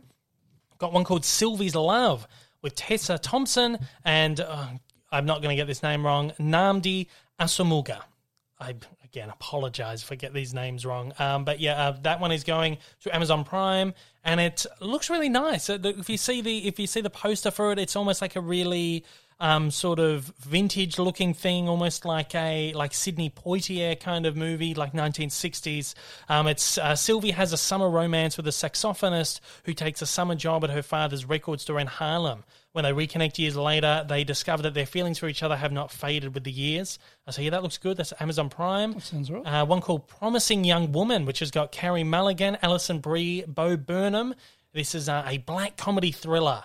The description is, everyone said Cassie, played by Mulligan, was a promising young woman until a mysterious event abruptly derailed her future. However, nothing in Cassie's life is what it appears to be. She's wickedly smart and tantalizingly cunning, and she's living a secret double life by night. An unexpected encounter is about to give Cassie a chance to right the wrongs of her past. This one is going to cinemas. So there's no word on that going to streaming. So that is like the sole one that'll be actually going to cinemas, apparently. But I've heard lots of really good things about this. It's done the circuit, the award circuit, and it's been getting praise reviews, rave reviews. Carey Mulligan is fantastic, one of my favourites. She doesn't do a lot of stuff, though, but whenever she does something, it's incredible. And, of course, we're getting Midnight Sky. From George Clooney. George Clooney directed it. He also stars in it, alongside Felicity Jones, Kyle Chandler, and David Oyelowo. Old Yellow All. And this it's a post-apocalyptic tale which follows Augustine, a lonely scientist in the Arctic, as he races to stop Sully and her fellow astronauts from returning home to a mysterious global catastrophe. That opens December 10th. So it's a few days before Christmas, but we've got all these huge movies that are going to be out either on Christmas Day or just a little bit before Christmas, which is crazy. It's absolutely stacked. Yeah, let's hope so. Yeah. Absolutely stacked. Some stuff there that looks okay too. Yeah. So I'm looking forward to Most of it I've not heard anything about. Yeah. Most of these are just things that have maybe just been announced the last few days, and it's almost like, oh, another one for Christmas, another one for Christmas. Oh. So if you're a big movie fan or you love watching a movie on Christmas or whatever, you are spoiled for choice this year. And it's all free as long as you have the subscriptions to the streaming services, of course. I mentioned Tessa Thompson, very briefly touch on this. It's not huge news. It's something that's not surprising, but is still really great to hear. Chris Pratt and Vin Diesel are now officially confirmed to be starring in Thor 4, Love and Thunder. So they will, of course, be starring as Star-Lord and Groot, which means we'll probably get Dave Bautista in there and Zoe Saldana in there as well. So it'll be like a crossover Thor and Guardians of the Galaxy. That'd be great. Now, Chris Hemsworth has already been announced to be in the next Guardians Vol 3. So it's going to be like a huge crossover thing. Of course, if you remember at the end of Endgame, Thor got the lift with them. Yeah. Yeah. So it's going to all tie in. Yeah. So, of course, that is a massive cast as well. You've got Hemsworth, you've got Tessa Thompson, who I mentioned just before. Natalie Portman's back after skipping the third installment because she got a bit too big for the Marvel Cinematic Universe. But now that she's seen them making so much money, she's back as Jane Foster. I shouldn't say that. Who knows? Maybe she just really liked the idea of this story, and Taika Waititi is such a fantastic director. She wanted to get back involved in it again. I think that's probably. What it is. But I'm excited for her to come back. Good to see her back. Love Natalie Portman. I always loved her as Jane Foster, and now she's actually going to get to wield the hammer. Because you've got in the comics, Jane Foster becomes Thor. Right. Yeah. So she's going to become Thor. She's going to wield the hammer. We're going to have 2 Thors. It's going to be bloody awesome. Taika Waititi's back as Korg, and Christian Bale. I love Korg. Oh, Korg is great. And Christian Bale is going to play a villain. And the rumor is it's going to be Beta Ray Bill, who's a villain who kind of comes in. He's like he defeats Thor or defeats an Asgardian in battle and steals the Stormbreaker as like a spoil of war. But then Odin decides that he is actually worthy enough to wield the hammer, and he kind of becomes a hero. Yeah. And he joins forces with Thor. And so the idea is that we might have like the team of Thors. It's like Beta Ray Bill Thor and then Jane Foster Thor, which would be, it's going to be so good if that's how it goes down. But anyway, thought I'd touch on that. It's like, as I said, Does it say who's directing that? Yeah, Taika Waititi. Of course, writing, directing. It's going to be great. It's got to be good. So, of course, as I said, Chris Hemsworth was already confirmed for Guardians 3 a while ago. Thor and the Guardians were together at the end of Endgame. This was a given, but it's nice to hear it officially, which is beautiful. Absolutely Look forward beautiful. to that. Yeah. So when's that? Did you say when that was true? That is out. Oh, geez. That is out. Well, we don't know if it's actually going to make its release date, do we? Because it's been pushed back so far. Oh, but it'll be pushed back. 2022, February 2022, apparently it might get pushed back again, but who knows? But yeah, we got a big trailer this week, which I was very excited about. I've been waiting for it because I knew that I'd do a video on it and it'd do very well. And it's the trailer for Tom and Jerry. Let's take a very quick look at the trailer for the Tom and Jerry film. This hotel has been host to 4 presidents, 3 popes, 2 kings, and we're about to host the wedding of the century. We have a mouse problem. With the what now? We could hire an exterminator, or we can leverage millions of years of predatory evolution.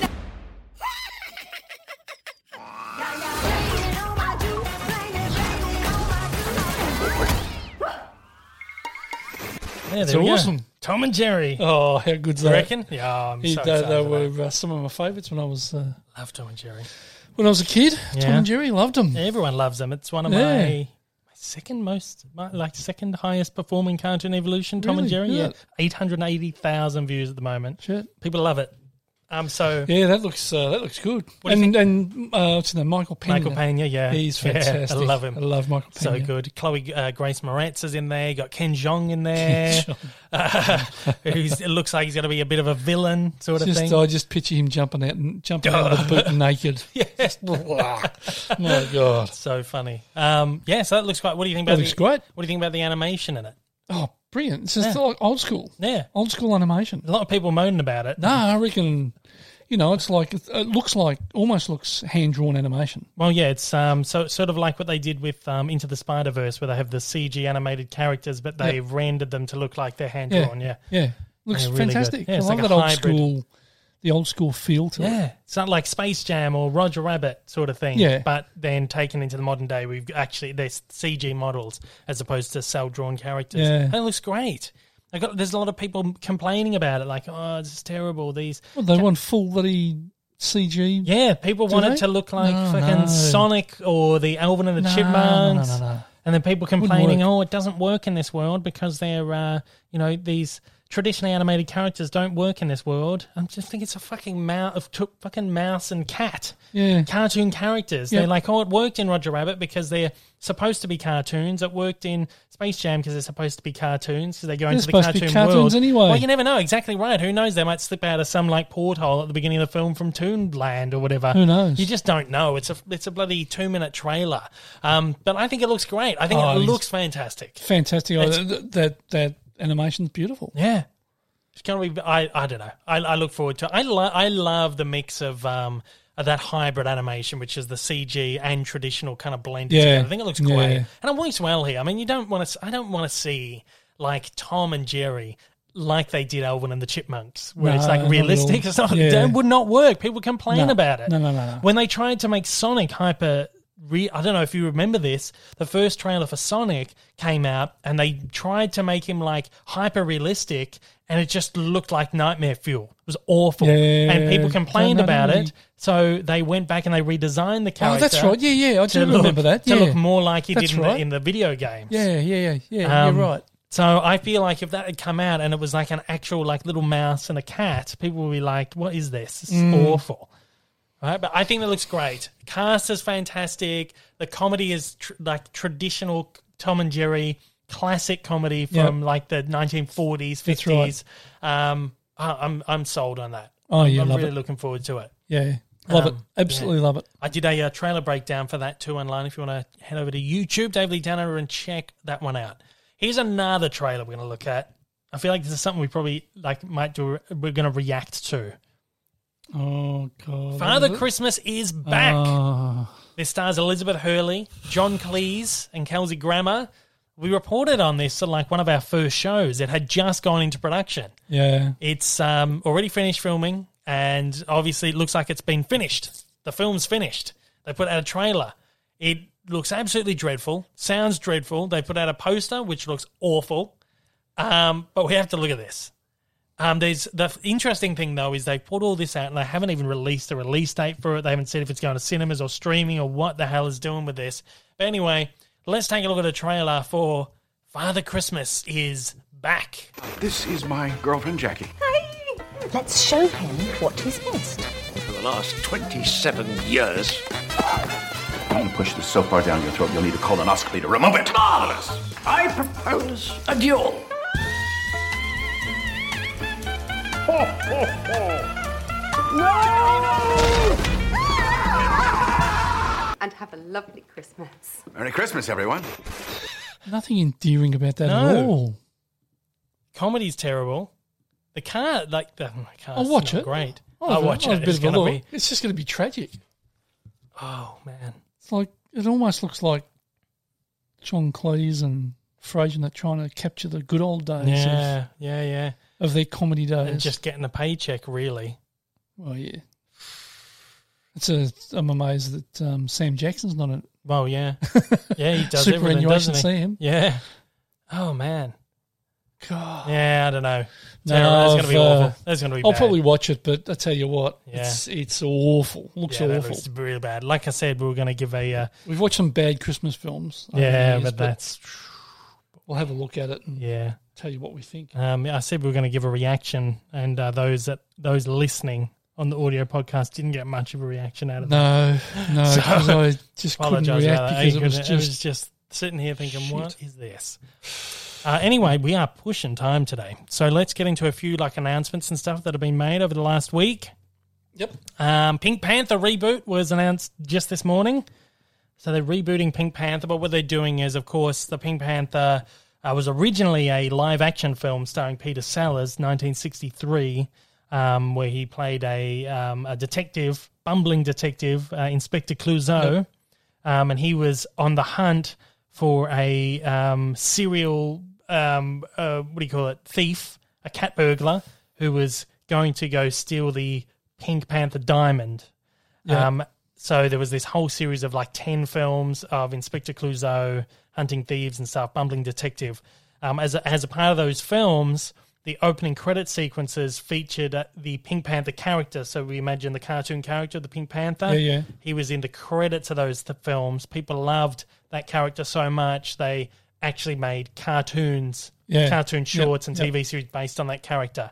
And what they've never done in the films is brought the live action together with that cartoon character. So what they're doing now is, again, a similar thing to Sonic, is we've got the live-action character, which is probably going to be Inspector Clouseau. Something, it says he's had some kind of damage to his head, and then he imagines this friend, which is the Pink Panther cartoon character, who then helps him solve crimes. So it's the first time they've actually brought the Pink Panther into a Pink Panther film. Sure? Yep.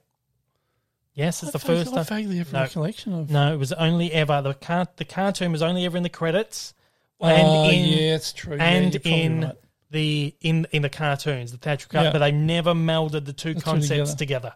So this is the first time we've got like a buddy movie with Inspector Clouseau. But what they did do though is there were in the cartoons, Inspector Clouseau came in as an animated character. Quite regularly, so you had that kind of thing going on in the cartoon. So this is the first time that's translated into live action.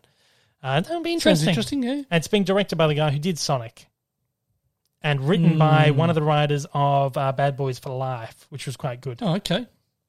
So look forward to. I like the old Pink Panther, films with Peter Sellers and all fun. And those cartoons are fun, and it's just the time for rebooting stuff. So. Yeah.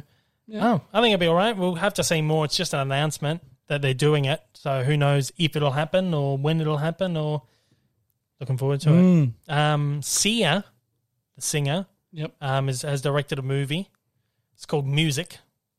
It stars Kate Hudson, Maddie Ziegler. She is the young girl who does all the dancing in the Sia music video clips. Have you ever seen the Sia music video? She's the girl that's in them.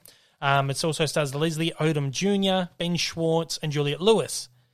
It's focused on Zoo, who's played by Kate Hudson, a free spirit estranged from her family, who is newly sober but deals drugs, becomes the guardian of her half-sister Music, a teenager with autism, which is played by Ziegler.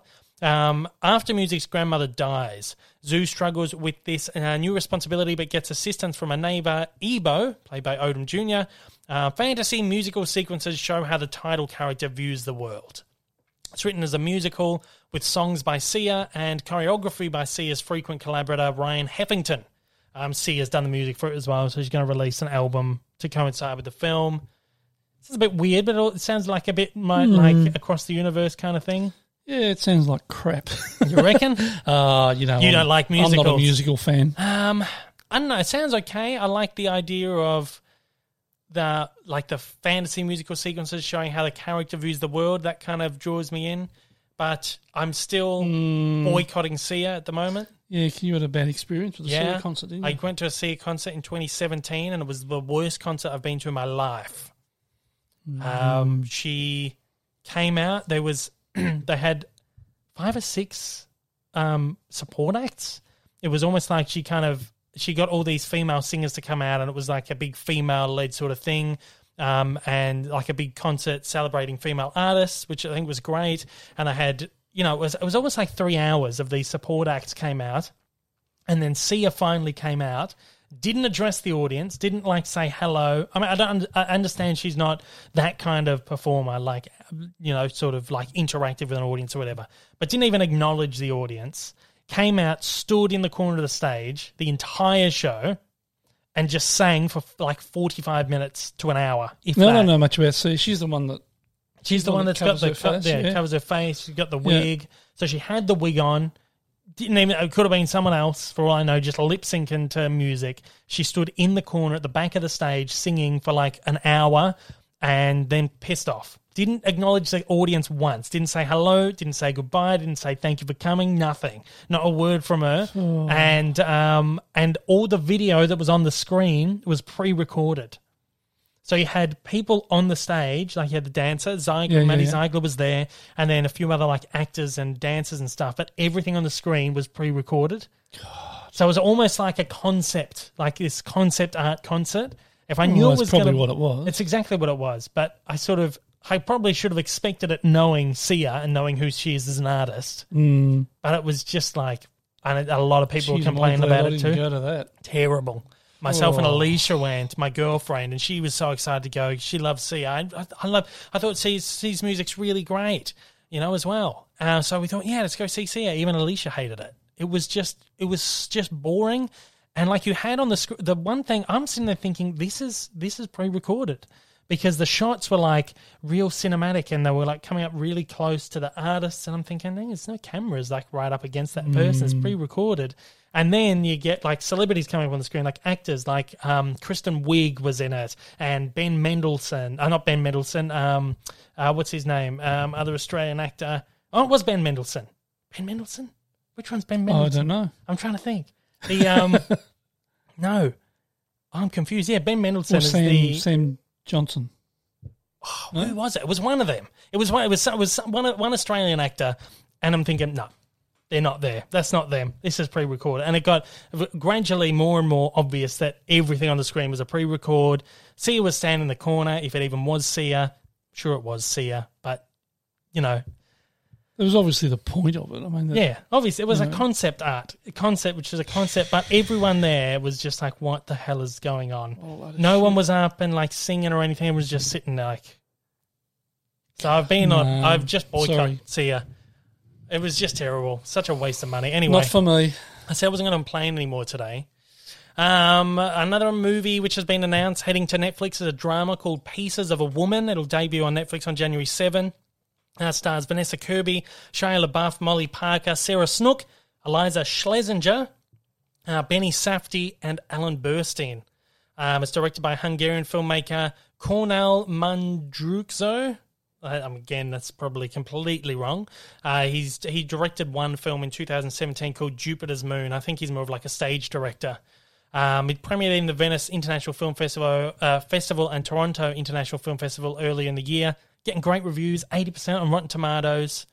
And it's about a Boston couple on the verge of parenthood whose lives change irrevocably during a home birth at the hands of a flustered midwife who faces charges of criminal negligence.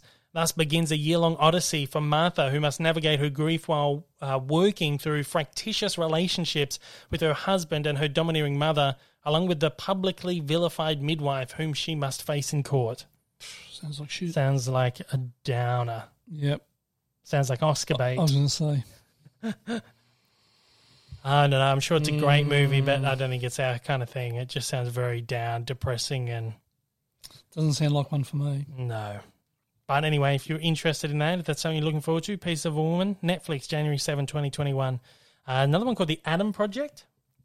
Sounds quite interesting. Yeah. Yeah. It's the one with Jennifer Garner. Yep. Oh, sorry, it was a Ryan Reynolds film, wasn't it? Yeah. And Jennifer Garner and Zoe Saldana have just been attached to it. I don't mind Jennifer Garner. It's just some good stuff. They all some good cast. She's done a lot of films that are just really ordinary, but they're easy to watch. So don't mind. They're all good. The whole cast's good. It's going to Netflix. I don't know. I don't think they have given a date yet, though. They haven't gone into production just yet. No. But it's directed by Sean Levy. Apparently, Tom Cruise was originally wanting to play the lead in this. Oh, really? Yeah. Oh, interesting. Apparently so. It's directed by Sean Levy, who did Free Guy, which is the upcoming Reynolds film for 20th Century Pictures, which Disney have dropped from the release schedule indefinitely. He also directed Real Steel, Internship, Night at the Museum 1 and 2, Cheaper by the Dozen. It's written by T.S. Nolan of Maze Runner Films and Pacific Rim Uprising. It's a bit of a time travel thing. That might be interesting. Yeah. Reportedly follows a man who must travel back in time to get help from his 13-year-old self, and together must encounter their late father, who is the same age as Reynolds. So it sounds pretty good. I'll watch that. Yeah. Sounds good to me. We've got Angelina Jolie directing another film. called Unreasonable Behaviour. This is the one for you. It's about a photographer. Oh, yeah, that's true. Yeah, no, I don't know. In fact, I know of this guy, this photographer too, and his work is stunning. Yeah, absolutely incredible work. So he was British, I think, British war photographer, and he spent time in, I think, Vietnam and Bolivia. Was it Bolivia or? I'm not sure, but I think it was Bolivia, and did a lot of war films and captured the photographs, the real essence of what war was all about, and put his life in danger the whole way through. And so I'm sort of excited to see that one. She tends to focus on, Angelina Jolie tends to focus on real life things, kind of inspiring people. She did that one. That's the only thing I read about autobiographies. I don't read fiction. So that'll really appeal to me. That'll be interesting. Not just the photographer side of me, but the biopic side. Yeah, biopic. Yeah, as I've recently learned, it's actually biopic and not biopic. I always thought it was biopic. I thought it was biopic. So there you go. It's biopic. It's apparently an unflinching account of his life, which took him from, again, as you said, poverty-stricken wartime London to some of the world's most dangerous war zones. It's produced by Tom Hardy and Dean Baker, but there's no word on the casting just yet. Tom Hardy was originally going to star in it, but now he's only on board as a producer. But they reckon that he'll probably finish up starring in it. I hope so. It's good, but otherwise, no word on casting there. We've got one more that's been announced. It's called The Old Knives. Chris Pine, Tandy Newton, Lawrence Fishburne, and Jonathan Pryce, they're going to star in it. It's an espionage thriller, All the Old Knives. They haven't announced if this is going to streaming or theatres or anything just yet. I think people are a little hesitant at the moment to kind of say what's happening with these films. But I think we assume that it's intended for theatrical. It's apparently set in the town of Carmel by the Sea and follows ex-lovers, one a CIA spy and one an ex-spy, meet over dinner to reminisce on their time together in Vienna Station. The conversation moves inevitably to disastrous hijacking. Inevitably, yeah, whatever. Hijacking of Royal Jordanian. I've been talking for an hour and a half here. Yeah, it's true. I'm going to be stumbling over my words. The discussion moves to the disastrous hijacking of Royal Jordanian Flight 127, which ended in the deaths of all on board. That failure haunts the CIA to this day, and Henry has come to Carmel to close the book on that seedy chapter. As they parry, floating over California cuisine, it becomes clear that one of them is not going to survive the meal. Ooh. Bit Mr. and Mrs. Smith. Yeah. It's directed by Janus Metz, who's mostly done television stuff and short films. It's written by Olin Stenhauer, based on his own novel. Yeah. Chris, what's his name? Chris Pine, Fishburne, Jonathan Pryce, good. Yeah, Tandy Newton's might good. Be okay. Might be cast. Might be entertaining. Yeah. I don't think it's going to be great, but yeah, it's going to be one of those easy to watch kind of things. I think. Sounds a little bit like that one we watched with the old folks the other day. The one with Helen Mirren and Ian McKellen. The Good Liar. It's it. It's sort of that kind of film. Yeah, probably. Easy to watch, not fantastic, but easy enough to watch. But that's all right. We'll give it a burl. Yeah, I think so. See how we go. We are running well over today, so let's whack in some subscriber and listener questions and get on with it. Okay. Of course, Lockie Dell has had his say again. Dave's mate, one of Dave's mates from All-Round Idiot. Yep, that's right. Yep. Moron. Which directors are you all in for? You'll see any film they release at the movies, no matter what. Wow. For me, it's Taika Waititi. Yeah. At the moment, yep. Love everything he terrific. touches.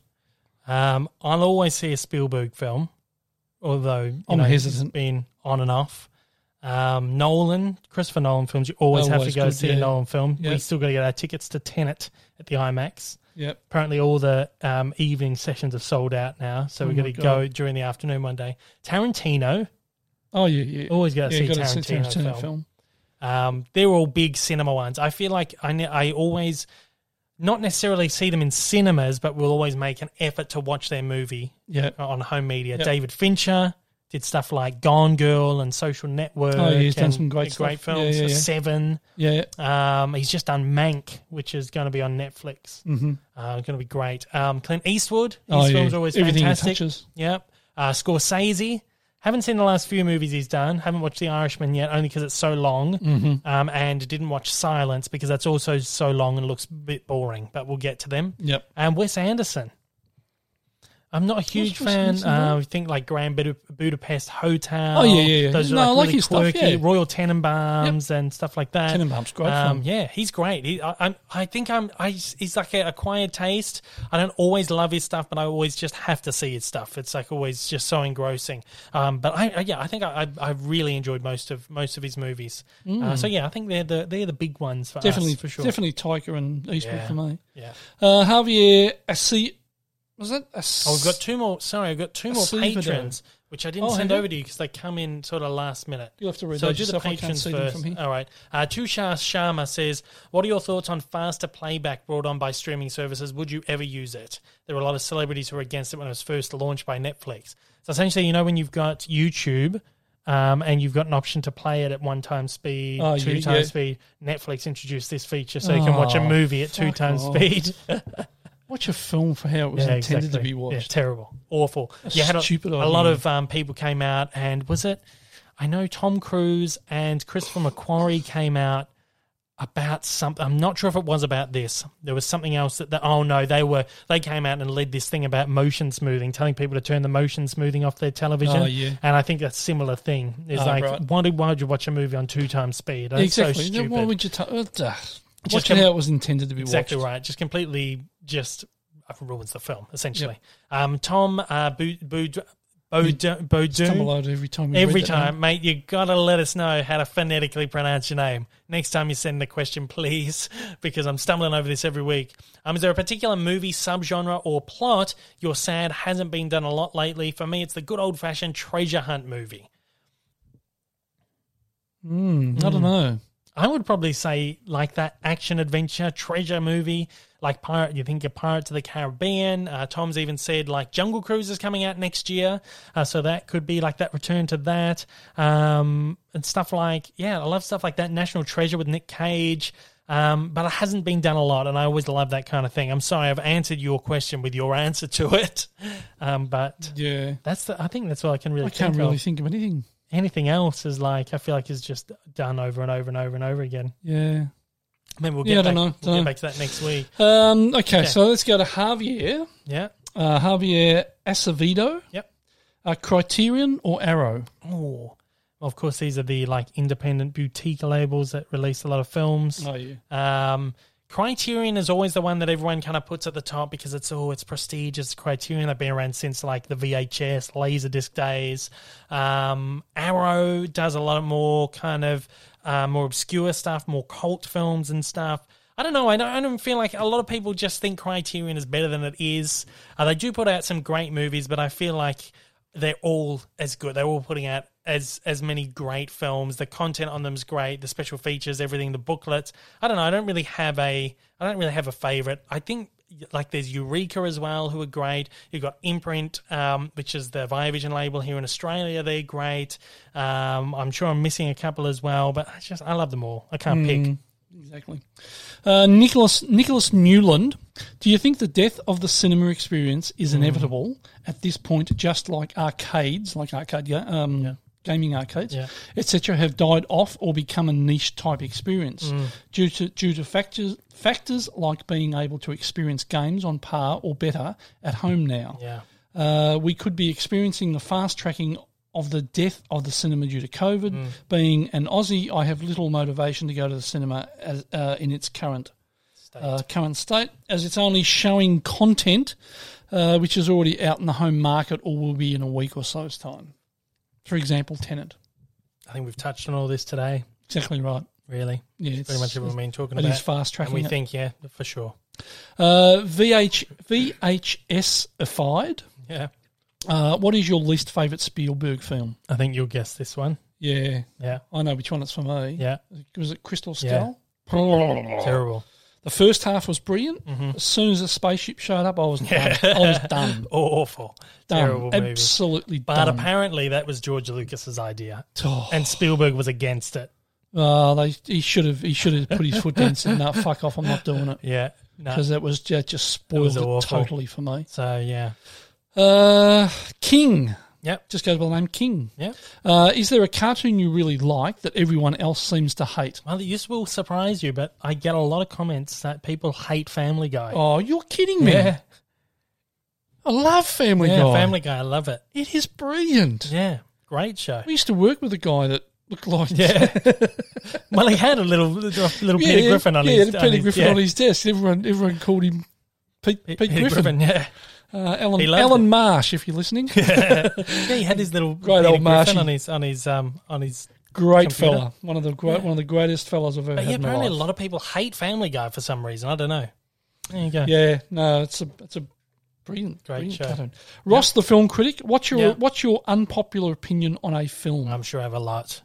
2001: A Space I'm Odyssey, with I think, you. is an I'm with awful you. movie. I'm with you. Pretentious Just a and great just piece of shit. yeah, exactly That right. and Clockwork Orange. Clockwork, yeah, it's not on the same level for me. I didn't really like it that much, but I feel like not great. Yeah, no, it's Space Odyssey. I think what we're getting at here is Stanley Kubrick was not as great as everyone makes him out to be. He made some absolute The Shining trash. is one of my favorite movies of all time, but I don't think I can name another Kubrick film that I really loved. You loved Full Metal Jacket. Oh, yeah, I it's a still great haven't film. watched It's it. a brilliant film. It is a brilliant film. But yeah, But that's that it. one with Tom Cruise. And, Oh, Eyes Wide Shut. Oh. Dreadful as well. what a piece of trash is that? Let's There you move go. on That's a big before I one. Really put A my lot foot in. of people are going to Shai get annoyed by that. Sherman. Yeah. Shai Sherman, what is your favourite? What? Bleh, let's say that again. Yeah. What is your favourite of Disney Plus's original documentary series? I know you have enjoyed many of them, especially They've all recently. been great. Marvel 616 was great. We Yep. had the Inside Pixar was great. That was brilliant. We had the One Day at Disney is really good. I feel like the Mandalorian one was fantastic. Yep. The Disney Gallery. Yeah. But I think the best one so far has been the Imagineering story. Oh, by that's far. brilliant. Terrific. Yeah, absolutely brilliant. Loved it. So good. Mayo Cordero. Yep. Who of the Marvel heroes do you like the most? I always struggle. I can't. They're like, well, what's this? Old mate Rick is bending down to grab something. I don't know what's going on here. Oh no. What's this? Oh no, he's got his Iron Man helmet on. Doesn't turn on. No, because you took the batteries out because it kept going off at like 2 in a.m. the middle of the night, didn't it? Yeah. Kept So going yeah, off for at me. Iron Man. There we go. Jeez. Oh, boy. Iron Man. Iron Man for me. There you go. I Love can't Iron Man. pick. I love Iron Man. I love Captain America. I love Black Widow. I love Thor. If you talk about like comics, Ant-Man is my favorite character in the comics. But on the screen, I just can't pick. I think they're all fantastic. I love them all. Yeah, no, but for me, I love Iron Man. Yeah. I mean, it's brilliant. I mean, it's a character that I knew nothing about until the film, and Yeah. he's one of my favourites. Him and Superman, but it's a different. Yeah, exactly. Chris Sanders. Yep. How do you import movies from the UK to Australia? Is Zavi the best option, or is there a cheaper way to import movies? Well, I've found ever since Amazon UK stopped shipping here that Zavi was like the only option, especially when it's cheap. When it comes to like cheap imports or like just in general being able to import.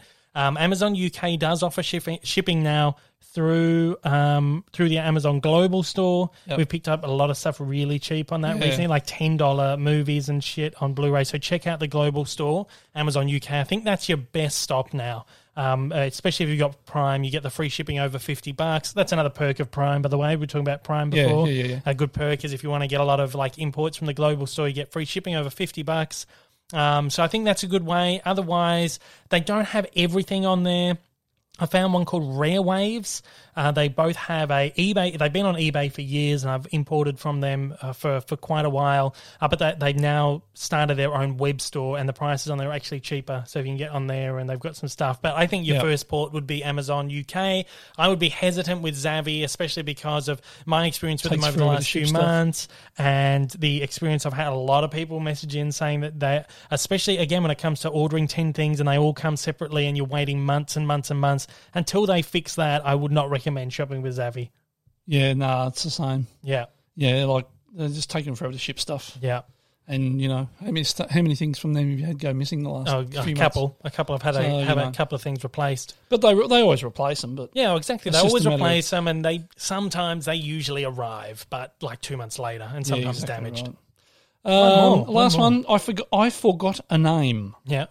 Would you ever do a special cartoon evolution on Astro Boy? One of my favourites, actually. Anime is animation after all. I don't usually take evolution requests on the podcast because I get them a lot. I get them all the time. I'm still getting people even emailing them through now. Still, but I grew up with Astro Boy and I loved it. Now I've said Astro Boy and Prince Planet. Yeah. Well, so this is the thing. I plucked this out because I get asked a lot, and what I feel is that. Yeah, anime is animation after all, but I'm not very proficient in anime. It's like a whole new, different world for me to have to learn. I've never really watched anime. I used to watch Astro Boy when I was younger. Dragon Ball Z, Pokemon, that's probably like the extent of my knowledge. I've seen a couple of the Studio Ghibli films, but that's about it. So I feel like for me it would be like diving into unknown territory. I'm having to study new people, new arts, new whatever. I'm really at the moment focused on doing Western animation, particularly focused on the American animation studios and trying to really tell a concise history of American animation through my videos. But I've always said I will make an exception for something like Astro Boy where they have had such an enormous impact on Western animation society, or Western society. Yep. Because of the way, it became a real cult thing. Was Prince Planet anime as well, or was that Western? Prince Planet was anime. Yes, you're right. I'm confusing it with Prince. What was his name? The Planet guy. The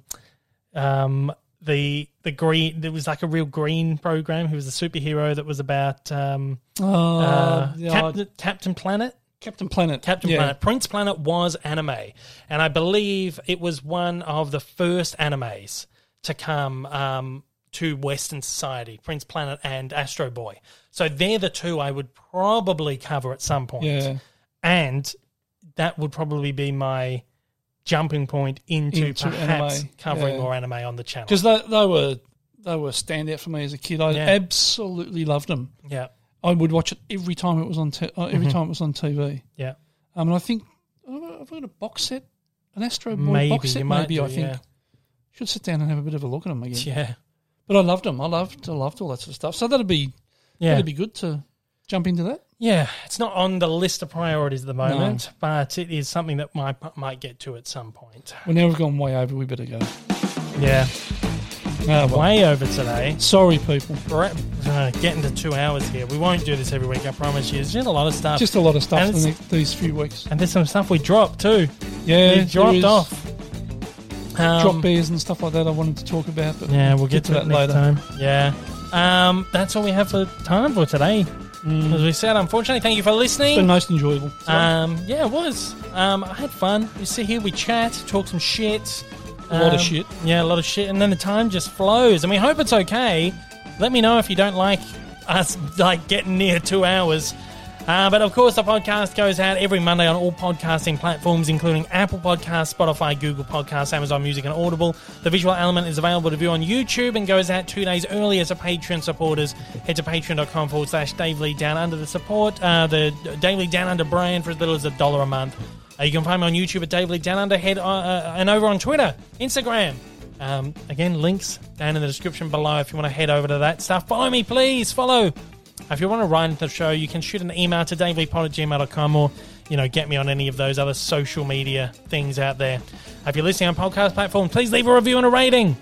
Only good ones. Only good ones. It does help. YouTube preview. Last week, a bunch of cartoon news went up. ton of cartoon news I dropped, including a breakdown of the Tom and Jerry trailer, which you can check out. My review of Inside Pixar went up as well. Again, great series, and we've did a review on that. You can check that out. And my review of Marvel 616 is finally up there. Finally there. As is my interview with episode director Paul Shear and executive producer Sarah Amos. Both lovely, lovely people. So go and check having a that look out. at. Definitely. I really enjoyed it. I think it's the best one I've done so far, if I may say so myself. I enjoyed that one.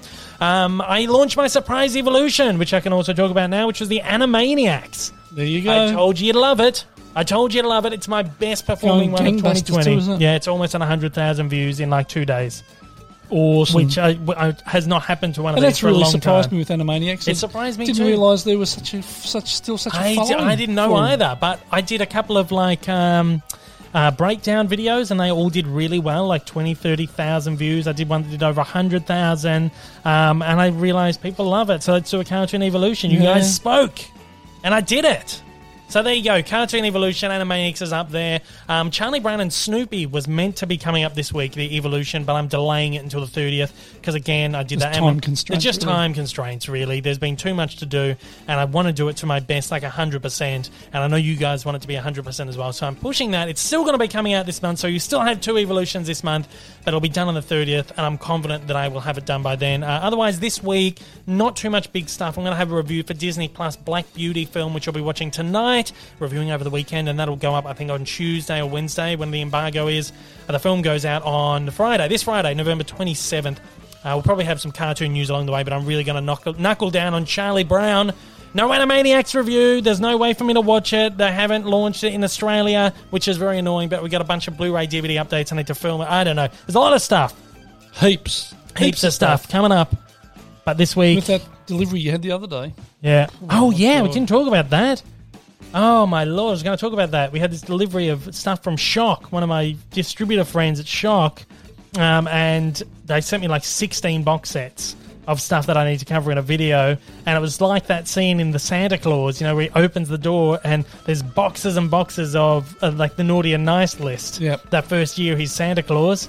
It was like that. There were like these 3 or 4 massive boxes, and thinking, oh my Lord, what is this? And it was all this stuff from Shock. Awesome stuff. And I'll be covering that again in a video. You'll see me posting about it on social media and everything. But anyway, that's a couple of weeks down the line. This week, not too much. I got to knuckle down on Charlie Brown and Snoopy Dogg. Got to get that out. All right. Thanks, guys, for listening, and thanks to old mate Rick for joining me. Thanks, really Dave. appreciate it. Take it easy, guys. Day.